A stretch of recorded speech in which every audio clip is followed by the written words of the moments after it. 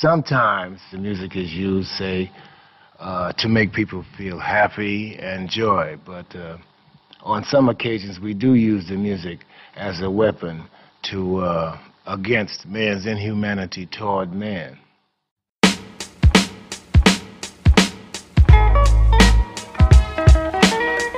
What's up, world, and welcome back to the Vibes and Stuff podcast, where hip-hop heads discuss hip-hop topics. On today's show, we'll dive into and dissect Yasiin Bey, aka Mos Def's recent comments on Drake being more pop than hip-hop. Did he have a point, or was he just hating? Then we'll discuss Rapsody's comments on how women support the over-sexualization and negative images of women in hip-hop just as much, if not more, than men. Does she have a point? Then we'll dive into our diss track dream teams. What MCs will we want to hop on a diss track with us to make it as stingy and potent and disrespectful as possible? Then for our album Face Off, we'll be putting Muddy Waters by Redman against Beats, Rhymes, and Life by A Tribe Called Quest and weigh in on which album we felt was better and why. Then the crew will do a round of overrated, underrated, and then we'll share what we've been bumping for the week.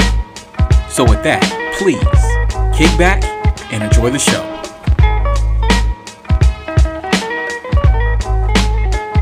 Yo, what's good, Vince? Yo, what's up, man? What's going on with you, bro? Just been working hard. I'm on this keto diet, this extreme keto diet. Oh, snap. Yeah. How long you been on it? January 1st. Oh, okay. So you started with the new year? Yep. How you liking it so far? I'm not liking it at all. I will say this. I tried to do the extreme keto, meaning just straight meat. No carbs, no sugar, just like water and meat. With it seasoned, of course. But man, that's too much.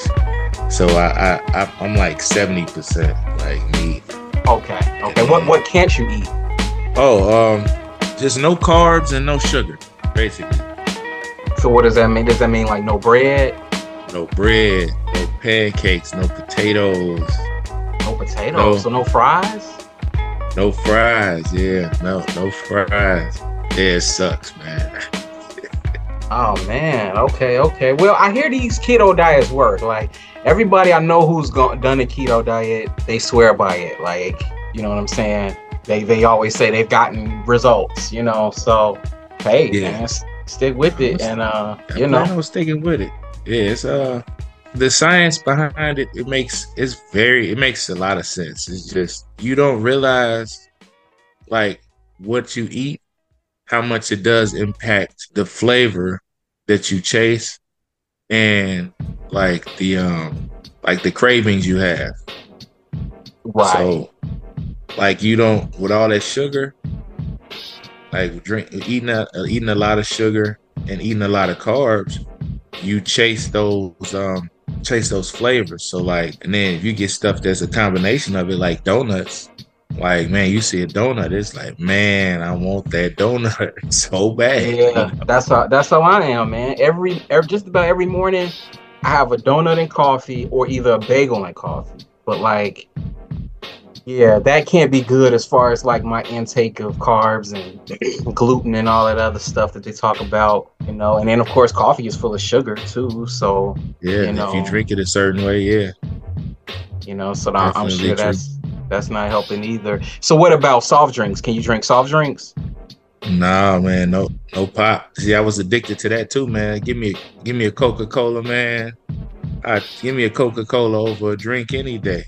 I was heavy with the pop. I can't have it. So it's like, yeah, man. But what I will say is this: I think my body has gotten rid of all the carbs and sugar reserves. So yeah, I'm like at a point now where I feel low energy because the transition is happening. Because you can't go on a keto until you've rid your body of the sugar and the carbs. So what happens is it starts to get its energy from the fat reserves on your body. So your body kind of just recharges itself. You know, it gets all its energy from itself. So I'll start feeling more energetic, but I also start losing weight rather fast too, because you know I'm getting all of my energy from my fat reserve. So okay. So the science is sound. So does it affect your sleep patterns at all? Oh man, no, not me, because I know how to make myself go to sleep. So I whenever I want to sleep good, I can sleep good.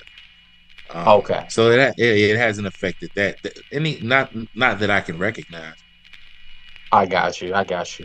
So I'm trying to lose some weight, man. I'm trying to lose at least 40 pounds. Yeah, I need to be right there with you, bro. I need to be right there with you. I need to get it together, man. I'll be 40 this year, and I just gotta take care of myself better. I eat crap. You know what I'm saying? Yeah. Like, it's my so easy to lifestyle do it. is pretty average because my job is somewhat physical, so you know that's kind of a lifesaver. But yeah, man, my problem is my diet. What's good, Brian? Yo, y'all can hear me this time? Yep, I can hear you. What's All up, right, man? bet. Happy New Year, fellas. What's going on? Appreciate you, bro. How you holding up in the snow? Man, This weather, I should say. it's been It ain't just the interesting. snow. The snow ain't really that bad. It's the below 7, below -7 degrees below zero, all that stuff. So, but it's not too bad though. It's a nice welcome home, I ain't been in the winter in a long time, so it's nice to experience it again. Yeah, as long as you got heat, it's nice to experience it. Like, ooh, it was cold out there. I mean, you come back in your warm house. Like, Oh yeah, I ain't go nowhere this weekend. I didn't move, bro. I didn't move. same here. I'm like, I am not going out in that. So I don't know what y'all talking about. So you live in that lovely Arizona life. So hey, man. no, we hitting the 30s right now, early in the morning. Oh wow, I the guess- 30s. I mean, hey, cold is cold. I ain't say frigid though.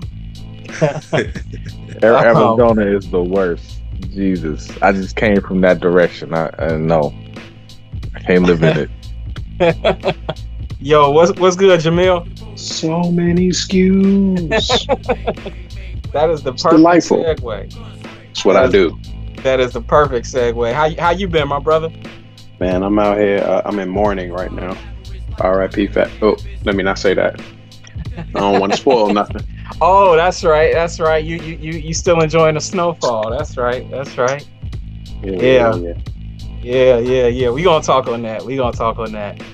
But man, your avatar, man, that is the perfect segue, bro. Like, first item of business, first little news nugget I wanted to tackle. I'm sure y'all have seen this clip that's been floating around on the Cutting Room Floor podcast, which is on Patreon. I think you can watch the whole thing on Patreon. They had a clip that first started circulating through TikTok or whatever of the interviewer asking Yasiin Bey, aka Mos Def, about what he thought of Drake's music, and he was asked point blank, "Would you consider Drake hip hop?"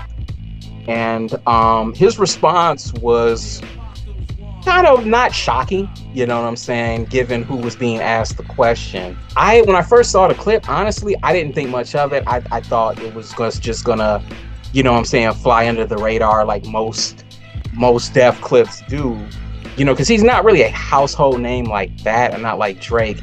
But then as I saw people reacting to it and it get reposted, and people were like, my sister-in-law was sending it to me, asking me what I thought, it's like I knew, okay, this little blurb here is starting to gain some traction. So, and of course the Drake stands have come out in defense of Drake, and they've called Mos Def an old dusty hater and all of that, as predicted. But basically the gist of what he said was that Drake, he considers Drake pop. He compared him to being his music being perfect for shopping in Target, and basically what I've said, and what I've been saying about Drake for the past 10 to 12 years, his music is pretty much just a soundtrack for consumerism. But at the same time, he said his stuff is likable. It was a little tongue-in-cheek when he said it, but what were y'all's thoughts on Mos Def's comments on Drake? Because a lot of people are trying to turn it and spin it into like oh, Mos Def dissed Drake or he slammed Drake, which I don't think he slammed him. I just think that he gave an honest answer and he kind of said the quiet part out loud. But I hand it over to y'all. What do y'all think of his comments? Do you think that he had a point, or do you think this was a case of hating? Cat Williams style. Who want to start? Who want to start? I'll let you take it first, Brian. Oh, you let me take it first? Okay. I'll let you take it first. I want to say first things first. I hate the internet. I hate the people on it. I hate the TikToks and the book faces and the gram instas and the chat snaps. I hate them all. So I hate black pepper. Yeah, right. I hate the back of Whoopi Goldberg's neck because it's black. You know what I'm saying? Like, I just don't. I don't agree with living in a world where somebody can not state their opinion and it gets jumped on and they add the word slammed and I don't necessarily completely agree with them. I do agree that Drake is definitely a pop artist 100%. But I think Drake is kind of one of those artists that's kind of hard to pinpoint because he's kind of in that gray area where he can do a whole lot. He can cross into R&B, he can cross into pop, he can cross into rap. And it's not like he a slouch with the bars. Now, I know there's some ghost writing stuff that's been circulating about him, so I don't really know for sure if he write his own stuff. But, when he jump on the track rather with other rappers, he holds his own. He's not a slouch. Like, he can get on the track with Wayne, Kiss, any of your mainstream, heavy bar rappers. So I'm not gonna say he's not hip hop, but I'm gonna say that he's so versatile that you kind of gotta put him in the pop category because he can do it all. But he's mastered pop. Like, pop is his lane. Like, he has that down pat. But can he do hip hop? Can he do R&B? Sure, but he's not just hip hop. He's not so hip hop that, I would consider that his lane. It's just one of those things that he could kind of do well, but it's not his thing. That's all I really got to say about that. But, man had his opinion, and, people just jump on it because I don't know why people align themselves with artists like these people are gods or religions or something. Like, they align themselves and be like, what? How dare you say something about the guy I really like? Like, what are you talking about? Yeah. You know what I'm saying? But yeah, that's my take on that, man. Yeah, absolutely. What were your thoughts, Vance? Well, first off, I ain't tolerating no Cat Williams hate. Big facts. I agree with that. Cat Williams, 90% facts. 90% facts, 10% cat. So 90% facts, 10% perm. But continue. Yeah. So we're gonna move on from that. We'll talk about it maybe one day. Hold on 1 second. Okay, well he is ready. I'll let you weigh in, Jamil. What I am pleasantly surprised about is that most of the, at least what I've seen, the slander or the hate has been going toward Yasiin Bey, which surprised me because I was definitely afraid that they was going to come for the host because the internet does not like black women. And I know that's right up Ian's alley, but most of us Wait, what? most of us feel differently. This nigga out here trolling. Yo, yeah, let's continue. Nah, but aside from that, like that was the first reaction that I had. I was kind of bracing myself for that. But honestly, I'm kind of with Brian on this. Like, people should be able to state their opinions. I think I tend to agree with Yasiin Bey's opinion on that, but that'll make it law, right?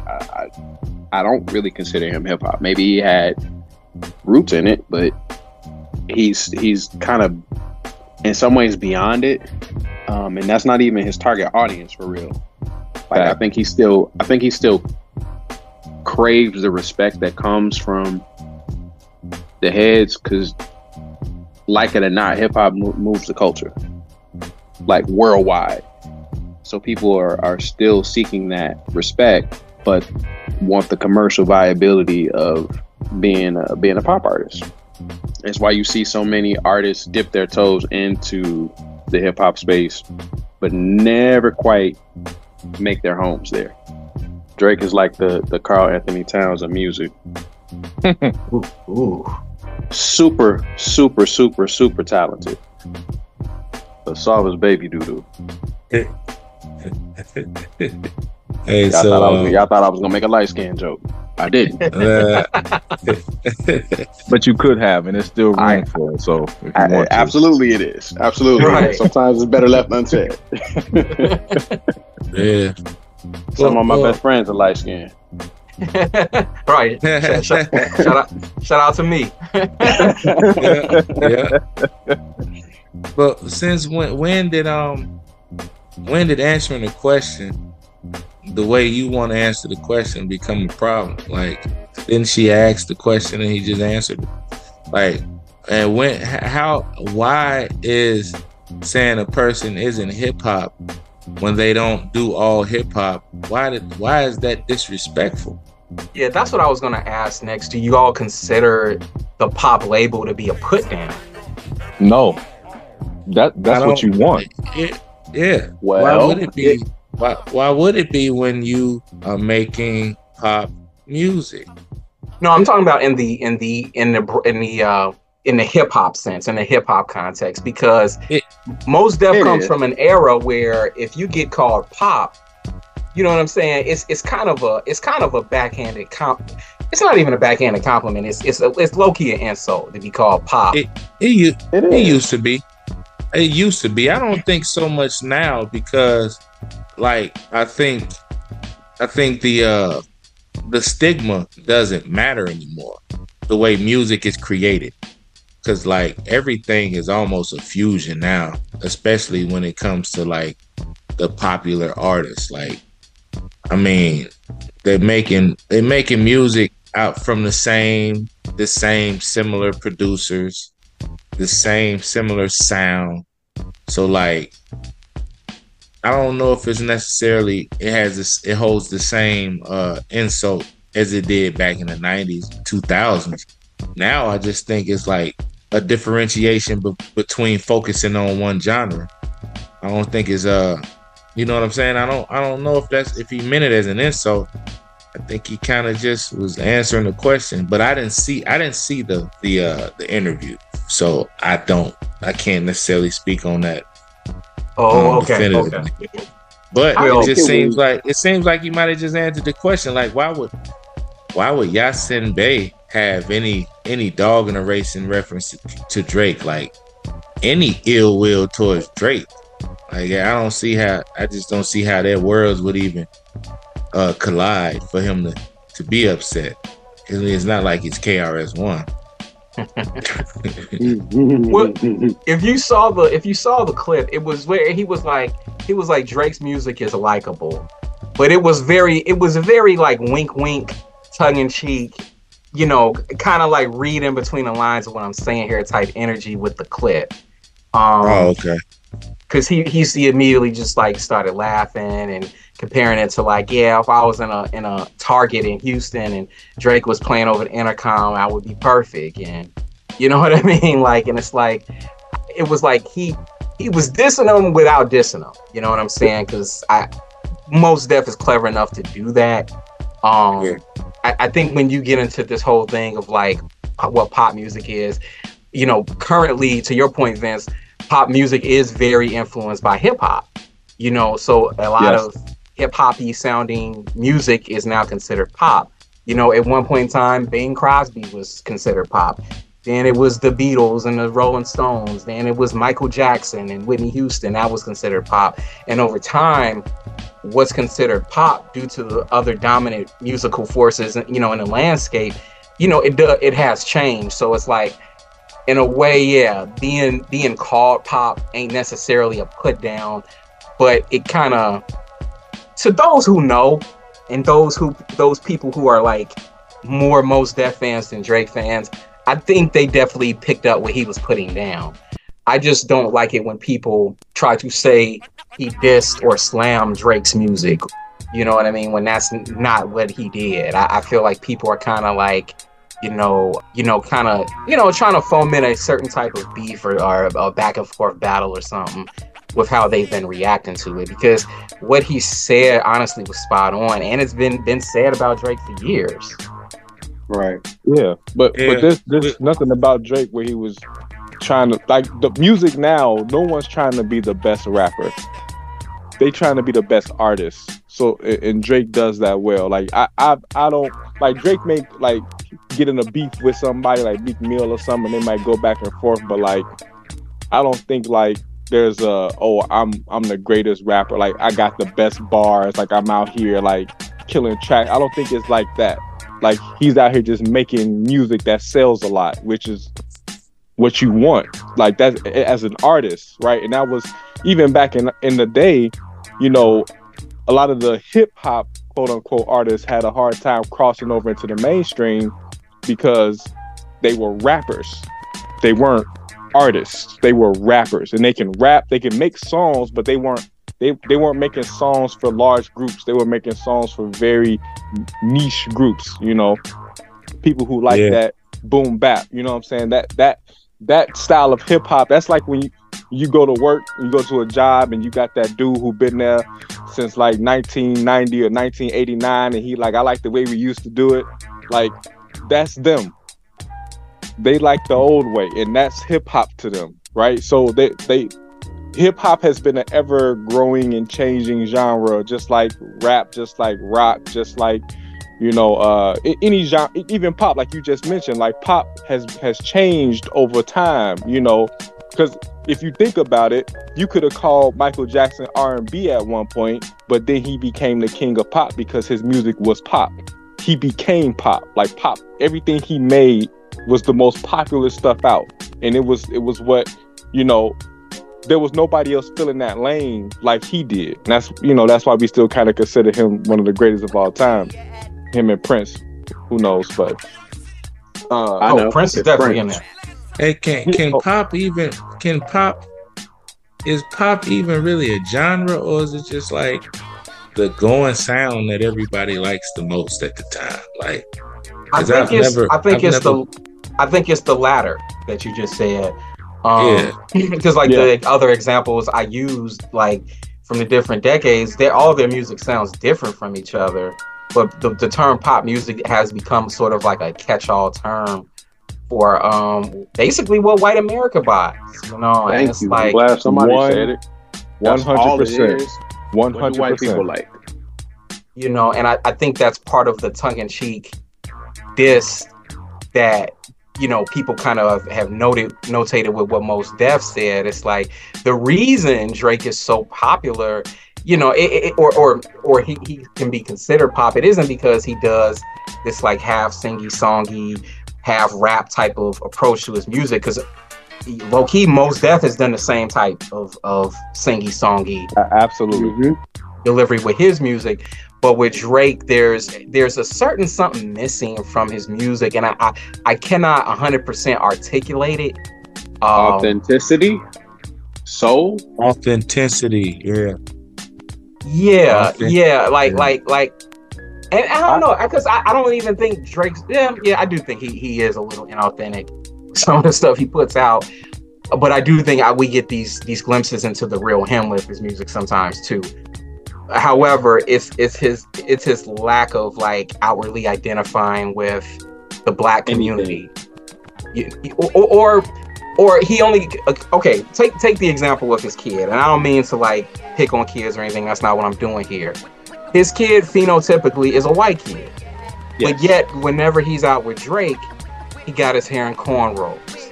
He got him dressed, you know what I'm saying, in this traditional flashy hip hop gear. And I would disagree with that comment though. But continue. I'm sorry, I didn't mean to interrupt you. No, go ahead. No, I was just gonna say, to me, that kind of shows me what Drake thinks of black culture. But go ahead, Brian. What were you gonna say? I think that he's a mixed kid. I wouldn't say he's a white kid. He's a kid who looks white because he has a white mom, but And he's a half white kid. dad. He's more white than anything else. Yeah, he and a half white dad. Respectfully. But you know, his dad is still half black. So you know, he has a mixture of that culture. His son is also going to grow up with that mixture of culture. And you know, it ain't like Drake don't, you know, embody some of the black community stuff. He still does, you know, but you can tell that it's not like deeply rooted in our community. It's Right. you know, a mixture of. So you know, his son is gonna have that, you know, just because he has both sides of that fence, you know. So But I think what Drake's music isn't, and what it's missing, is precisely what makes it so popular and so appealing to white people. He's not going to talk about uncomfortable topics. He's not going to talk about social or political issues. He's not going to big up black women in any specific way. And I think that those little trappings, or those, I should say, those things that he avoids in his music is what makes him so popular and so appealing toward white people.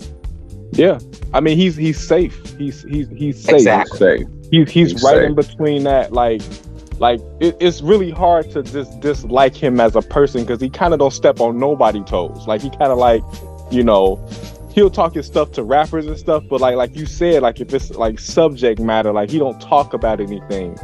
Like he talk about relationships and light skinned nigga stuff. You know what I'm saying? Like Light skinned nigga stuff. Yeah, that's gonna be the name of my album. it's a good name. I'm gonna drop a mixtape.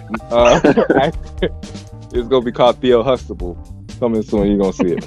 But he has he's just kind of in that lane where, you know, he's appealing to everybody. And once again, if you're talking about profession and not culture, not rap culture, but like profession as a rapper or a singer, like you want to appeal to as many people as possible.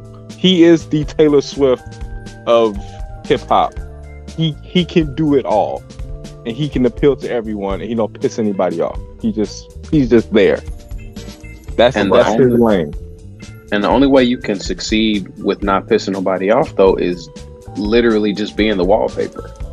Yes. Like and can we talk about one thing I will say? He's done a very good job of having longevity in his career by, in the biggest of air quotes here, reinventing himself.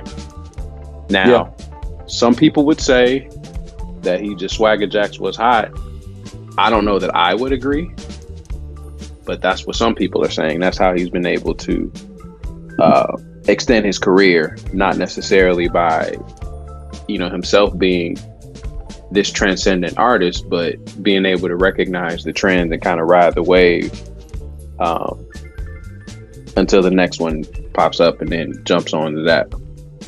Well, I kind of agree with that, only because he kind of does both. There was a time where Drake had set the trend, like he was the trend. The singing, rapping stuff was him, right? Before Tory Lanez came, before, you know, a lot of the other people started coming out, but like he was the trend for a while. But like you said, Fonte Coleman might disagree. Who? Fonte Coleman or CeeLo Green or that's true. But CeeLo Green, even with CeeLo Green, like he was doing the stuff at the time, but not to the level that, like, once again, mass appeal, right? CeeLo Green didn't sing to women. Drake came out making R&B, and he came out singing to women. So he built his audience from the ground up. But now that he's older, he's been around for a while. Yeah, he kind of moves with the trends. But he still kind of breaks out too. Like he still does his own thing. Like he dropped that house music album, like that nobody saw coming. He just dropped it, and you know, a lot of people weren't feeling it. I actually like that album, you know. But I like house music, you know. I was raised on it, you know. So it just depends. Like he still does his own thing, but he also makes sure that if it's young rappers out that are kind of, you know, your Kodak Blacks and your XXX to Nate, whatever that dude name was, like. he makes sure he has a song with those dudes, so you know he can stay relevant. Like he knows the game. He understands what he's doing. Once again, he's a good artist. He knows how to do the artist part. He knows how to. He does the profession part of the job. He's doing the job. I mean, yeah, and that's typically what pop artists are good at. Yeah. They show up, they clock in. You know what I'm saying? But that's what's missing in his music right there, right? That y'all were just trying to explain, that y'all couldn't really put into words. He's showing up to do the job, but there's no passion in that. Right? That nigga got no soul. Right. The music don't feel like nothing. It's the difference between art and entertainment. Art, it makes you feel something. Art makes you debate it, discuss it. Whereas entertainment is just a cure for boredom. You know what I mean? And yeah, Mos Def was kind of hinting at it in you know what he was saying. Now people try to jump on his like so many SKUs comment and consumerism comment by being like, well, Run DMC, they had a whole song about Adidas back in the 80s, and rap always been like that. It's like, yeah, but let's not be obtuse here. Like, Run DMC had a whole lot of other material out there and a whole lot of other songs about a whole lot of other stuff. So like, and again, my Adidas was born out of something that was like real. This was a real thing. It was culture, part of the culture before. Right. Before it was commercial. Yeah. Drake came in like, this is a hustle. And he's like, yo, I'm really talented at writing. I'm light-skinned and I'm marketable. So let me attack it from this perspective and be as uncontroversial as I can, at least in the ways that are like legitimately controversial. I think the biggest issue that he has is the quote soft label, and then some of the questionable treatment of women in his records. But again, that's, I think, marketing more than anything. Yeah. I agree. It's all part of a package. It's all part of a product, if you will. Yes. You know? Yes. Yeah. No. It's definitely product. Like, his entire career is that. People will try to say, well, can't nobody name 5 Mos Def songs. Everybody can name 5 Drake songs, and it's like, it's not about that. And again, you're proving Mos Def's argument by even saying that, because of course, more people can name 5 Drake songs. That's why he's called pop. That's why he's considered popular. Like, exactly, like a mistake of listening to people who write comments online. I told you, these people are the worst people on the planet. You got it. Like, they don't know they don't even understand like what the conversation was about. They get to like, cause you will have that same thing happen, and they'll say stuff like that, or like, well, Yasiin is ugly and Jake is cute. Like, they'll say stupid stuff like that. Like, that has nothing to do with anything. Like what we're actually talking about. Yeah. No, right. He doesn't have a doesn't have a black on both sides in his discography. You know what I mean? Like, you could take his 16 best songs, and it still ain't gonna hold a candle to black on both sides. But they don't. A lot of Drake fans, not all of them, because a lot of Drake fans are educated on music and what came before it. But the vocal ones, it's like they don't even know what his music is missing because they have nothing to compare it to. Right. Yeah. So it's just like Brian said, you're attacking this guy that I like, so therefore I'm a combat it with the most predictable, defenses that people usually throw out there. But it's not hating, like, in the least. He didn't invoke Drake's name at all. The interviewer asked him a question, which was a clickbaity type of question, to be honest. You're right, because nobody sits down with Mos Def with just 2 minutes. There's probably a whole nother like 60 minutes to this interview that hasn't aired. Absolutely. And also, what would have been the point to ask him about that? It's not like Drake just dropped a record, so why are you asking him about Drake at all? And to ask, Yasiin Bey specifically, who's kind of like the avatar for the Backpackers, right? That's going to be the artist that people that want to uphold a certain sound in hip hop, they usually look to him, or Kweli. It's a handful of MCs that come up, and he's obviously going to be one of them. And this interviewer obviously knows that. She's smart enough to know that, pitting the Backpackers against the commercial fans, as it were, is always an evergreen topic. and it's gonna get them internet streets talking, and you know, it did what it was supposed to do, because here we are. Yep, 100%. Yeah, Mark Lamont Hill did a whole segment on it. I'm like, wow, this clip is really like gaining traction. And I honestly thought it wouldn't. I saw it, I liked it, and then I scrolled on to the next video. I had no idea this video was gonna, or this clip was gonna catch on like it did. I mean, it was so benign. Honestly, it was nothing. I didn't see it till you sent the syllabus, and I went and watched it, and I was like, oh, okay. Like it was pretty funny though. I did. Look, so man. many skews. Once again, man. It's an opinion. The internet don't like people who aren't agreeable. The internet just will find a way to just not like if you don't agree with them. It just is what it is. And he didn't even say nothing crazy. And I want to say this too. There's nothing negative about having your song play in Target and it be marketable to many different people. There's nothing wrong with that. It's paper. Not like exactly. It's not like marketable or pop is the opposite of hip hop. That is not the thing. It's not the opposite. It's they have their own lanes, but it's not like, oh, if you like this, you can't like this. It's not like that. Right. You can like both. Dude, I was in Target a couple weeks ago, and I heard De La Soul playing on the PA system. So exactly. And the first thing I thought was like, man, I'm getting old. And the second thing I thought was, man, I hope they got a good check for this. You know what I'm saying? Yeah, right. Because they deserve it. You know what I'm saying? Yeah, absolutely. But let's move right along, man, to this other topic. I'm gonna put the Doja Cat topic on the back burner for now, because there's some other things I wanted to try to add to that conversation. But I wanted to get to this Rapsody blurb that people have kind of been discussing as well. Rapsody spoke on basically women supporting negative or sexualized female images and in turn patriarchy in hip hop. And I don't want to misquote her, so I'm gonna go ahead and I'm gonna play the clip real quick for y'all. Hold on. Thank you, because I need to hear it. On Twitter about, you know, women complaining about sometimes the sexualization of women in music, not just hip hop, just music in general. And it's like, you know, it's because of the men. But in my observation, and there's nothing wrong with it, a lot more women buy into the images that are more sexualized, right? That's just the honest conversation.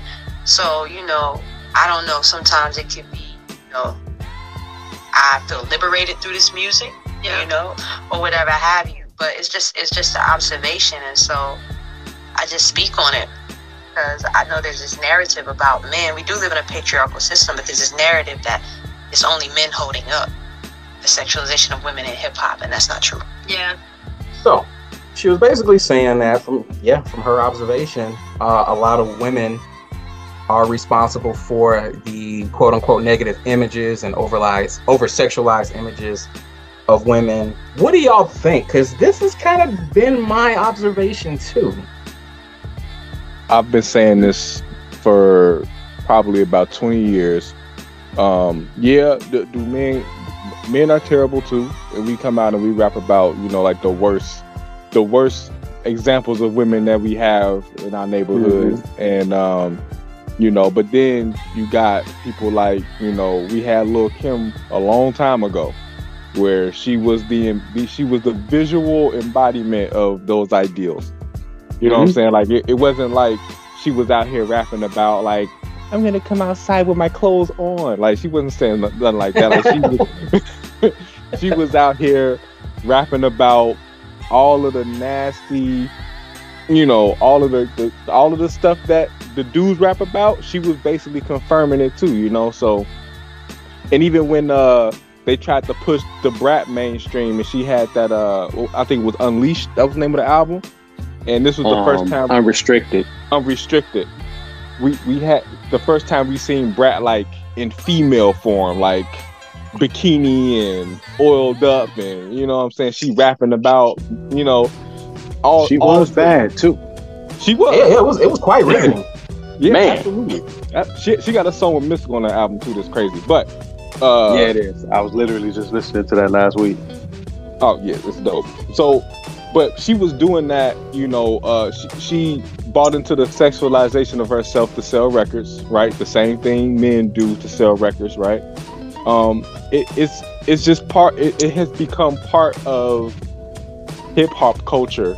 Like no one these days is talking about anything positive. They figured out somehow how to get rid of most of any positive rap that, you know, I haven't seen Chance the Rapper make anything at all since he was like really popping like 5-6 years ago, 7 years ago. Now it's a long time.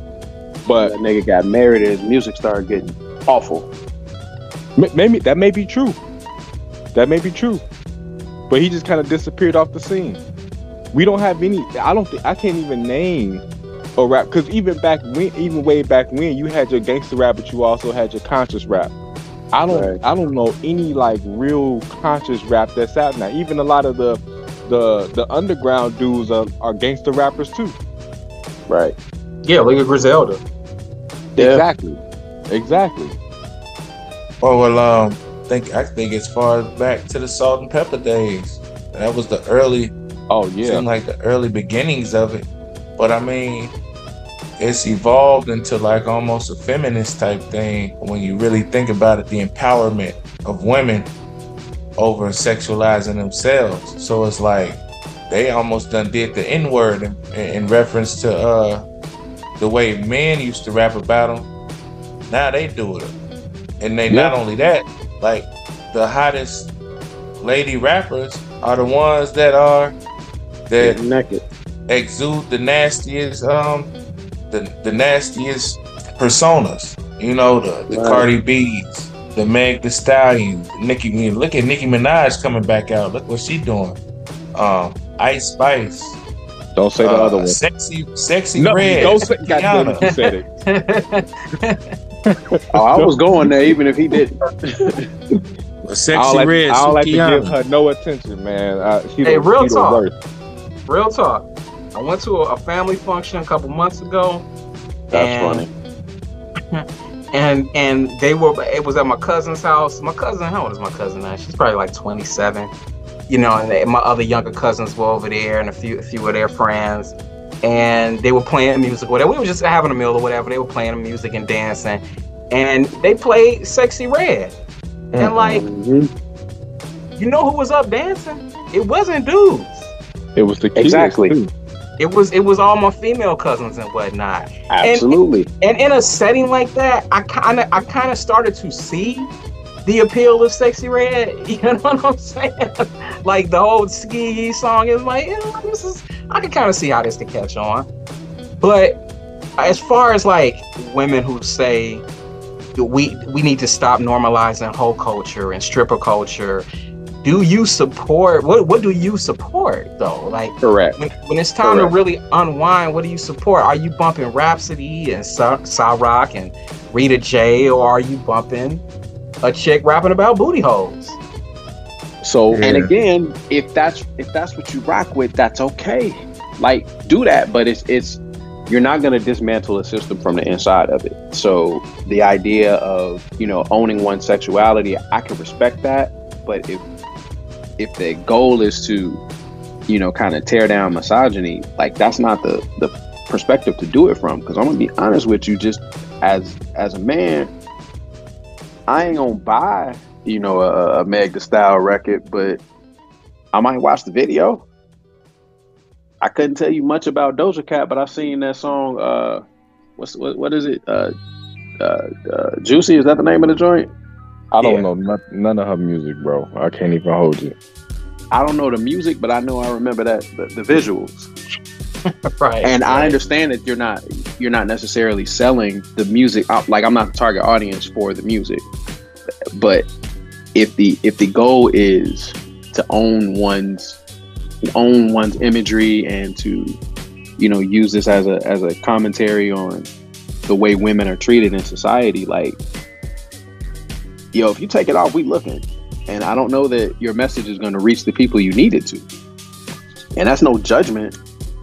If you grown, take it off if that's what you choose to do. But just understand that you are also contributing to the culture that you claim to be fighting against. If you want to fight against it, you kind of got to fight against it. You can't become part of it and then say, yo, you're objectifying. You're oppressed. Yeah. Yeah. It's like, yo, you were a willing participant in this. Now let me add this caveat though. Particularly with young artists, they can be led into certain directions.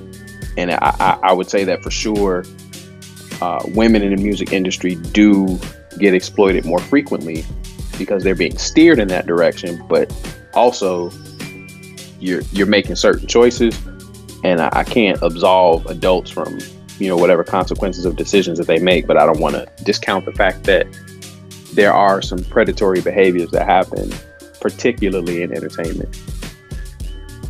I'm glad you just said that. I'm glad you just said that. Take that. Because I was just gonna say, we all adults, and I don't mind that it exists and that adults consume it. The problem I have is that the adults are allowing the kids to consume it. And you got little girls. Exactly. I'm talking about 6, 7 years old singing the words, "My booty hole is brown," which is wild. That's wild to me. It is, man. I thought it was a joke when I first heard it, and then it was like, oh snap, this is a real song. I literally thought it was like a Boondocks type of joke, It sounds like it, right? Like it's a spoof of hip hop. But you shouldn't even like shows like that, way back when, watching Beavis and Butthead, you weren't supposed to be watching it until you got a little, old enough to watch it, and you got a sneak or whatever. Your parent, but this stuff is readily accessible. They playing it in schools. Right. You know what I'm saying? That's the problem I have with it. I'm all about adult themes, and you still got movies that depict this kind of stuff, but there's some sensory there, because you got parents who be like, hey, you ain't watching this, or even back in the day with gangster rap, it was around, but if your parents were like, hey, I bet not catch you singing this stuff, I bet not catch you rapping and all that stuff with these words, right. There was some censorship there, but now there's no barrier to this stuff. It's just oh, you want to hear it too? You want to talk about the color of your booty hole? Oh, welcome. Right. Come here you go. TikTok done caused a lot of problems. But you exactly right, Brian. It's the irresponsibility that exists within the majority of parents, particularly in my culture, is astounding to me. The carelessness and the lack of conscientious parenting is just baffling, man. People are winging their parenting as opposed to actively parenting. They just got their kids along the ride, and it's you see it from little girls singing songs like "My booty hole is brown." Yeah. So this is my question to you, Vince, because you're a DJ. When you play songs, when you put together your playlist, who are you primarily trying to get on the dance floor? Who drives the playlists? Is it men or women? It's everybody, but it's at different parts of the night, the evening. So you have. Because I hear a lot of DJs say. I hear a lot of DJs say they cater mostly to the female ear, because if you get females on the dance floor, then you get the dudes on the dance floor. The dudes come, yeah. Correct. That's true. Correct. That's true. But then together. No, that's true. But I guess it's according to the setting as well. But that's true. The girls are the eye candy, and the girls is what make a club hot enough. So, or a party. You get the girls dancing, the guys are gonna come around. You switch the song up so the girls can go drink. The guys are gonna go over there so they can pay for those drinks and boost the revenue. Fact. But then you have to switch it up, because you got to give people time to rest and buy drinks. That's why you play a Meek Mill song. Let the dudes get out there and and all of them act like all of a sudden they gangsters, you know, because everybody wants some. There's this inner thing where everybody wants to act like they hard. So, gotta play some dreams and nightmares. Gotta play some, pause, you know. pause. Good pause. Good pause. Long pause. Hey, yo.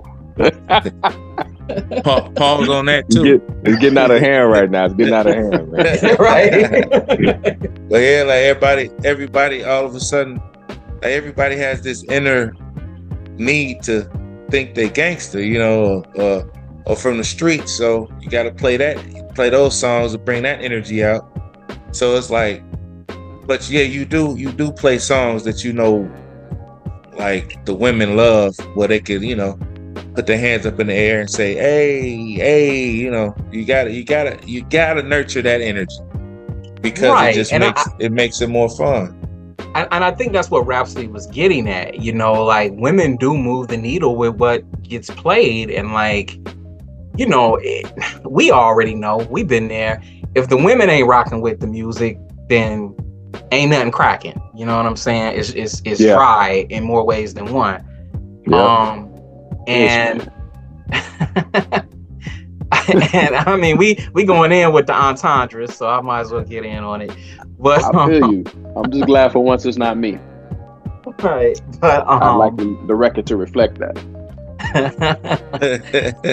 but women, you know, they and I get it. Humans are complex. You know what I'm saying? It's like there's 7 days in a week. You know, how many of those days that you go into the club and you go into some turn-up party where Sexy Red's music would be appropriate to listen to or dance to? It's like maybe one day out of the week, you know what I'm saying? The other 6 days of the week, I'm pretty much in chill mode. Or Monday through Friday, I'm looking to listen to something to decompress after I just got off work, and it ain't gonna be that stuff. And I know it's the same way with women. You know what I mean? So, you know, the problem is that I think a lot of women, and just consume, I don't want to pick on women, a lot of consumers in general are just not very informed of what else is out there.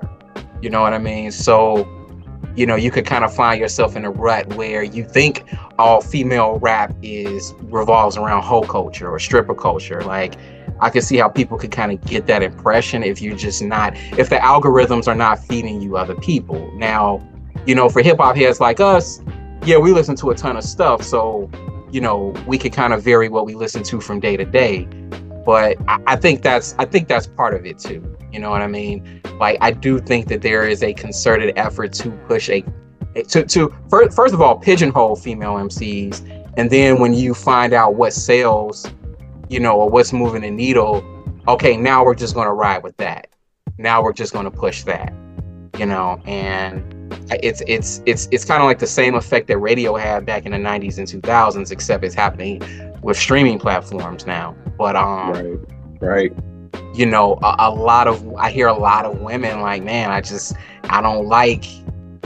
want to listen to something a little bit more substantive, a little bit more respectful of, you know, the female gender, but they don't even know what's out there, you know. And I hear that a lot from Black women, but they don't even really know what's out there. And I think that's kind of a shame, you know what I mean? But, you know, when you know better, do better. So if you do find a female MC out there that is, you know, kicking some stuff that's, I don't want to use the term respectful, but I would say more mature or more socially conscious, support them, big up them. You know what I'm saying? Like, don't just go on these rants about how much you hate Sexy Red or how much you hate Glorilla. Like, you know, support the ones out there that you find out are making the type of music that, you know, can balance it out, can balance things out a bit.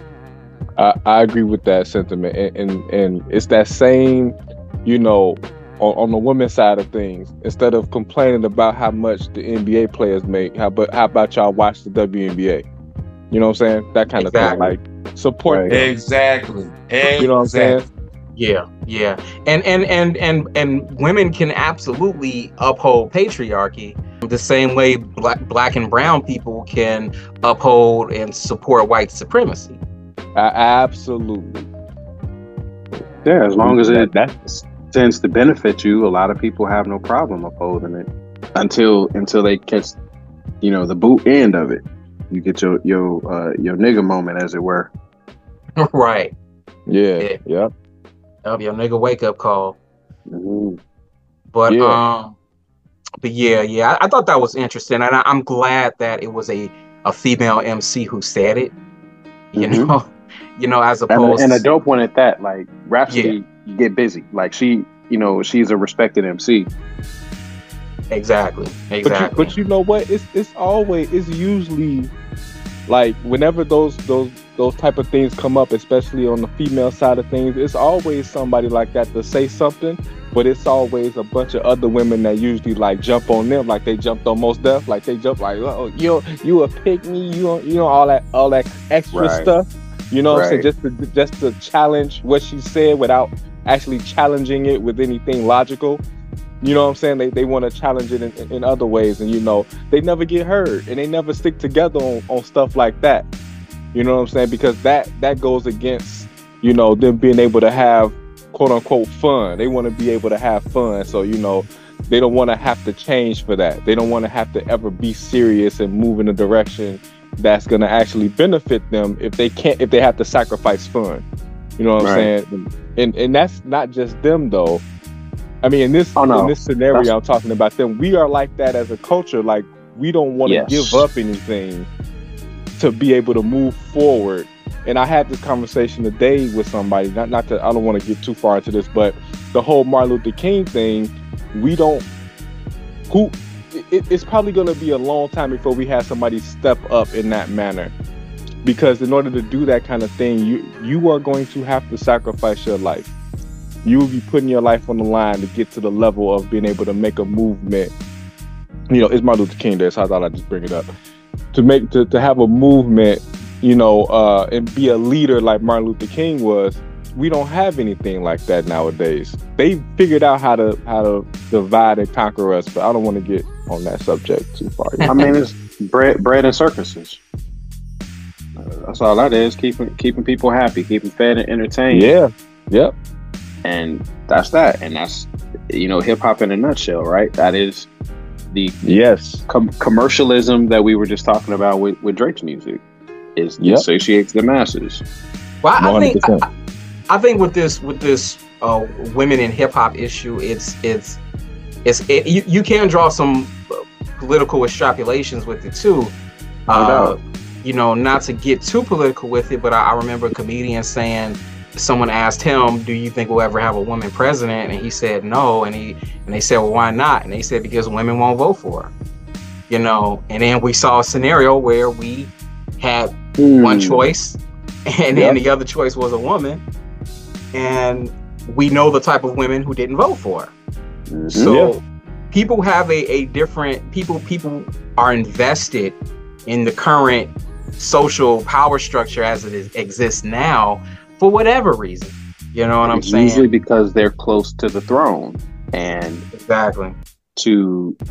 As long as you benefit from what the dominant culture is and you're close enough to power, a lot of people are perfectly okay with the status quo, because it's like, all right, I'm a second-class citizen, but I'm better than them. So maybe I can, I have a little bit of power because of my proximity to who has the real power. So I don't really want to upset the apple cart too much, because I don't know where that might put me in society. Yeah, absolutely. And when you bring that back around to hip hop, women are observing this. If they know, like, look, my value is inherently connected to how I look or how sexualized I am, and that's how men assign value to me. What do you think they're going to do? They're going to amplify all the things that they see men, putting value in, right. Whether it's having a 30-inch buzz down and your nails done every week, because that's what quote unquote taking care of yourself looks like for Black women, or, dressing a certain way or getting a BBL. It's like, it hurts, in a way you can make the argument that patriarchy hurts more than just, it definitely hurts women, but it kind of hurts men as well, because it puts unrealistic and frankly absurd standards that we feel women need to meet in our heads. You know what I mean? And it's like we're looking and we're prioritizing all the wrong things. Yeah, I take it a step farther with that. Yeah. Those expectations end up on us too, right? Because we are expected not only to chase after these kind of false and unrealistic expectations, but also in order to attain them, like it's certain things that are expected of us that are also unrealistic and unhealthy. Absolutely, and their value becomes intrinsically sexual or physical, and our value becomes intrinsically monetary. Correct. Well, you can't afford me, or you don't make enough money, so you can't have me, or you know what I'm saying, or you're not a high value man, as some people like to throw the term around. You know what I mean? Like, yeah, so, you smell like French fries. Right. I think I think personally it's a leadership issue, and because as men we're supposed to lead our communities, we failed at that, and not to say that there wasn't any things put into play to help us fail, but now that we have failed, we haven't returned to our former glory, and that's the issue.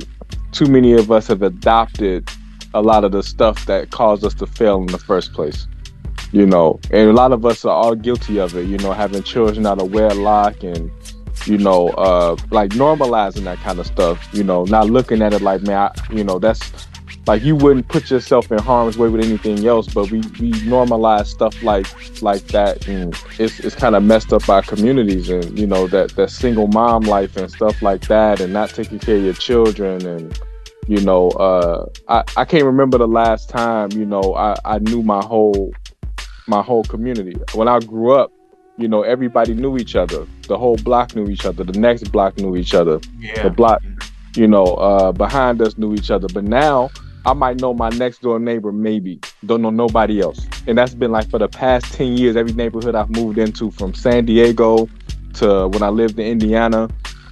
Now I live in Illinois, and I know just my neighbor. I don't know anybody else. And like, nobody talks anymore. Like, it's, and I think that's a big problem. We can't even move into our own communities and be amongst each other without being worried about our kids being safe or our schools being terrible. And it's little things that we failed that have kind of moved that. Like, this whole women versus men thing is just another byproduct of what has gone on because of the decisions that we continue to make, and the things we continue to align ourselves with, so. Yeah, that's a good point. Kevin Samuels. Shout out to the Godfather, man. That's hilarious.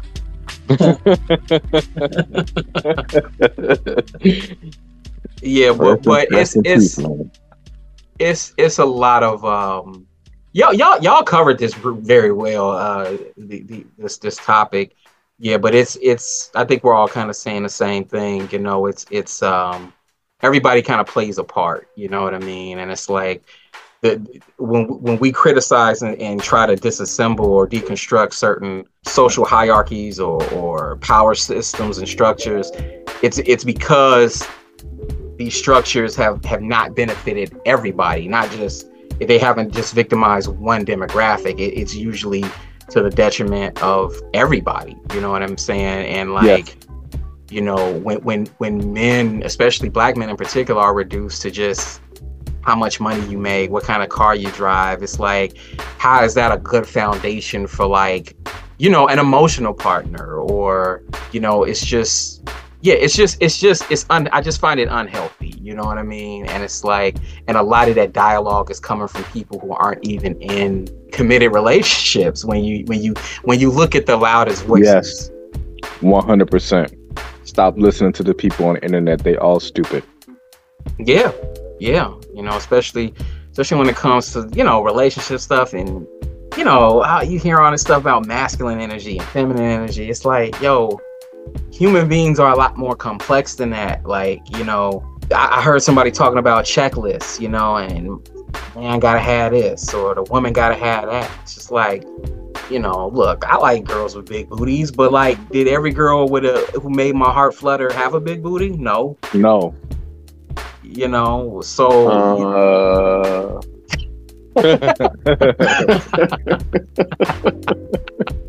all that to say, but I say that to say stuff happens. Yeah.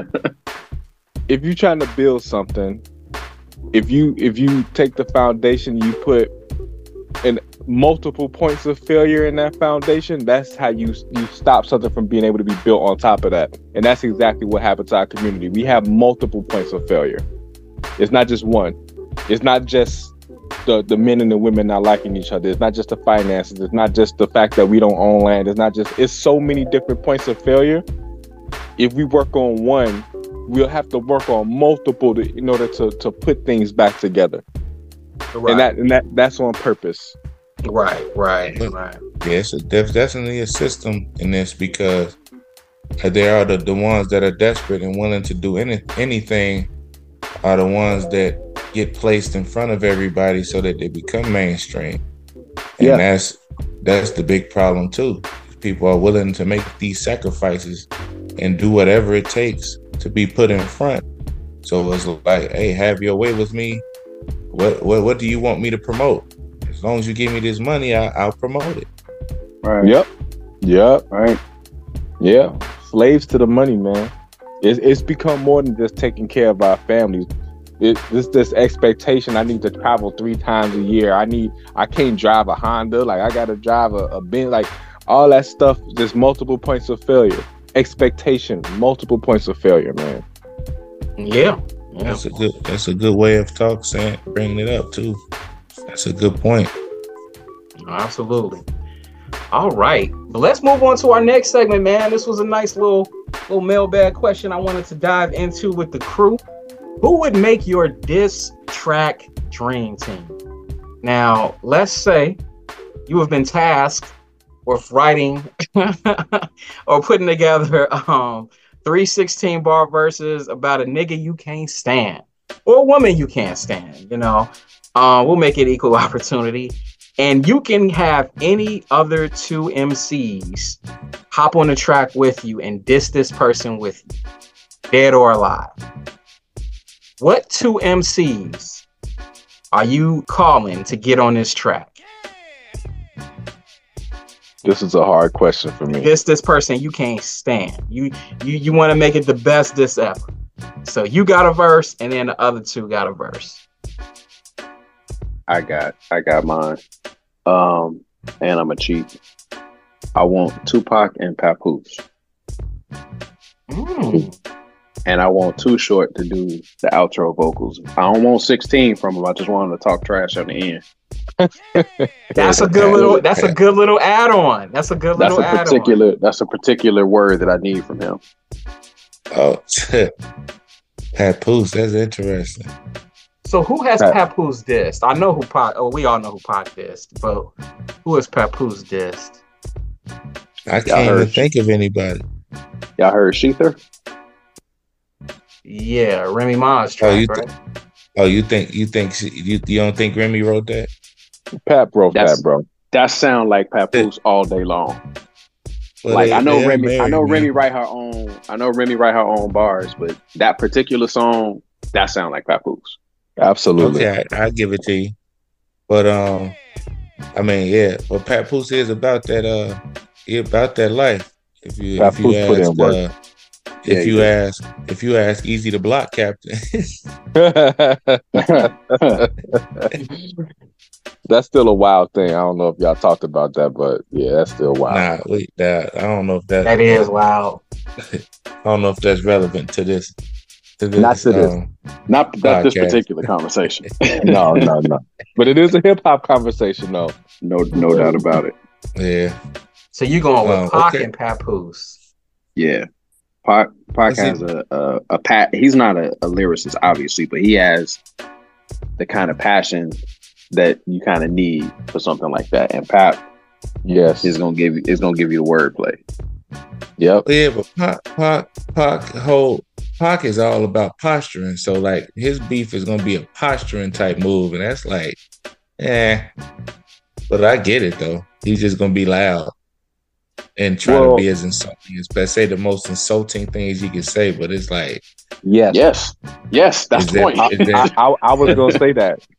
Is there any relevance to what he's saying, or is he just saying the thing, what the worst thing he could think of? This is your personal list. Yeah, I guess you're right. Yeah, this is your personal roster. Who you think is gonna bring the heat? Correct. I juggle with Pac for a minute because for the same reason, right? Because I was saying like, you know, because first he has appeal to enough audiences to get that point across. Like if you open a song with Pac and some gunshots, you good. You know what I'm saying? Like, right.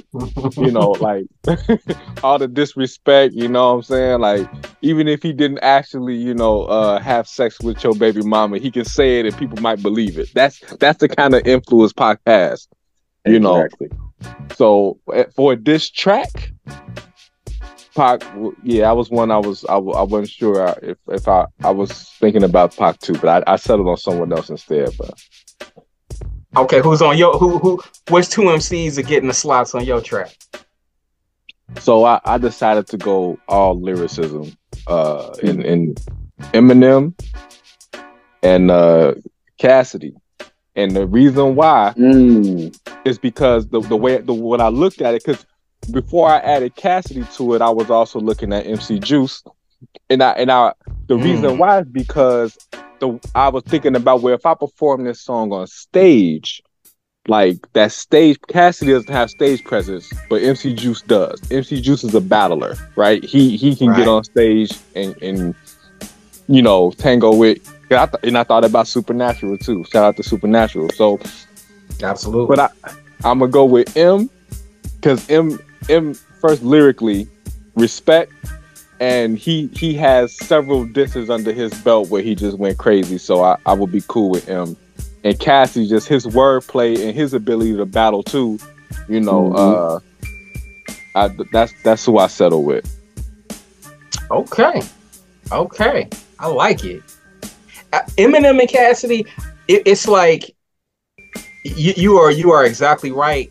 Eminem was on my maybe list, and I decided not to go with Eminem only because the people he has dissed, his competition wasn't very strong. People keep saying that. Besides I don't know Cannabis. that. Thank you. We forget about that because he called Cannabis out on the regular. You're right. I forgot about that. I'm thinking about Everlast and Benzino. Everlast and Benzino don't count. They not also really rappers. But also in both of those cases, they started with him.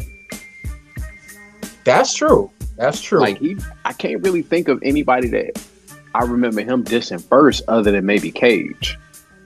Yeah, because Cage dissed him too, but it was definitely after M dissed him. Yeah. And then you said Cassidy. I just wonder what type of beat you would put under him. Because the type of beat that Eminem would sound good over, I don't know if Cassidy would sound good over it. You got to make a beat that doesn't need a hook for Cassidy. Right. I think Cassidy could rock over the same kind of beat M could. Because they both are like really wordy MCs. Like neither one of them really need a hook. Cassidy definitely don't need a hook because he makes terrible songs. But just 16 though, I would trust him with that. Yes, 100%. You got to have a song where no hook is needed. It can have a hook because if you think about the hook on Ether, right? There's a hook, but not the hook is kind of like part of the verse, kind of like it's just like he kind of ties the verse in with the hook as he's rapping, and you need that kind of stuff for Cassidy. Yeah, think about Ether, quite honestly, and this is rare on just about any hip hop song. The beat was the worst part of it. Like the hook was better than the beat, and the hook was awful. Yeah, I agree. Yeah. Who you got, Vince? Well, if this was the 2000s, I mean, Cassidy. I'm surprised Brian even said it, but Cassidy, yeah, I picked Cassidy as well, and Cassidy would stay. Period. But if it was the 2000s, it would be Cannabis, Cassidy and Cannabis. Mm-hmm. But his day and age, Cassidy and Mickey Fax, and we gonna make the hottest battle. We gonna make the hottest song this out. I trust Mickey Fax on the bars. I don't know how he would sound on the disc though. Well, just listen. I was just to about to ask. I was just about to ask. This called Wraith. Over, when he did Royce the 5'9". Just listen to that, and you will not be saying that anymore. Okay. I have a follow-up question now. Did Royce respond? Royce started it. Bet. I gotta listen to both now. So what happened was, Ransom was talking about Ransom and Payne. It was just talking about how they the hottest out at that time, and so this is when Lupe and Royce had that podcast together or whatever, and so they was on IG talking all the time. This is during quarantine or whatever too. So Royce, he got to puff his chest out, and he's basically saying that you got to prove that, and then it got to the point where Lupe and Mickey Fax was talking where Royce was basically saying that they couldn't beat him. We couldn't beat them. And Lupe is he wears his emotions on his sleeve, so it just gets out of hand. Royce. And then to the point where Royce drops this cold song talking about Lupe and Mickey Fax. And then Lupe drops maybe the hottest freestyle diss you will ever hear that trumps anybody's 16, like anybody's written battle. And then Mickey Fax just ends it with a crazy song, man. And to the point where all Royce could really do was get back on IG and basically whimper and complain. Oh, he tucked his tail? You tucked his tail? I can't say he tucked his tail, but you said whimper. Whimper is a tuck tail word. That's a tuck tail term. Well, like if you go through the chronology of how it all went down, and then you see the IG live after it all went down, you'll see why I used that word. But it was very interesting at that time, to say the least. So yeah, I'm picking. I remember that because it started with those two, with Ransom and RJ Payne, but everybody kind of got distracted by Royce and Lupe going at it. I do remember that. But Mickey Fax definitely dropped the track, but after he dropped it, Royce just kind of he tried to avoid talking about it, and it was just like, all right, I'm gonna just talk about Lupe because he's the bigger name. You know what I'm saying? And I think Lupe was getting ready to drop Drill Music in Zion, so that kind of sucked up all the oxygen. Pause. But I'm gonna have to go with Nas and Pusha T. Hey, I had thought about Pusha T too. I'm not mad. I ain't mad at either one of those. I had thought about Pusha T too. I should have switched it up, like it was a 2000 be Cannabis and Cassidy. Then now it would be Pusha T and Mickey Fax.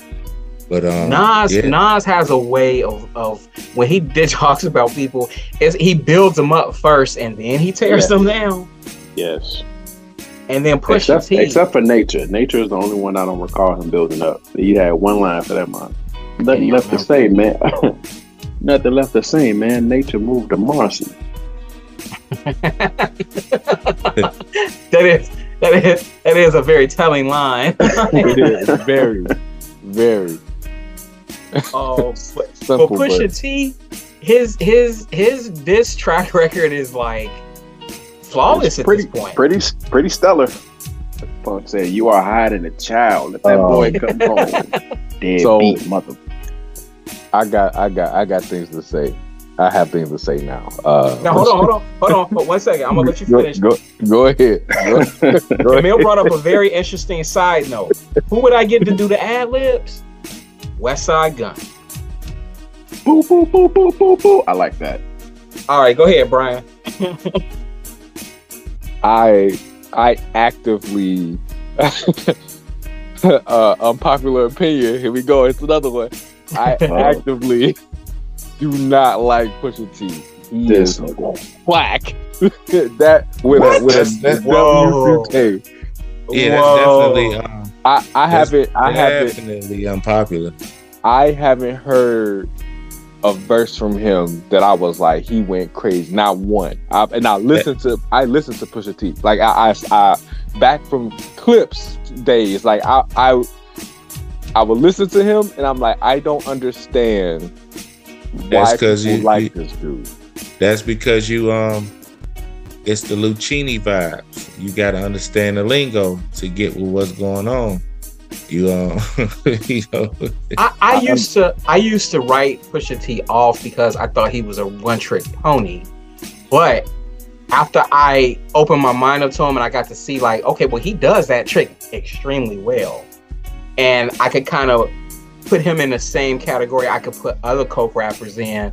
That's when I really started to appreciate his music. I ain't heard it yet, bro. I'm sorry. I've listened to a lot of Pusha T. I have friends of mine who tell me I'm the worst person on the planet for not liking this dude. I mean, it's a matter of personal taste, but just to say that he whacked, that's the part that I don't understand. I get not liking an artist, but okay. When I say he whacked, I mean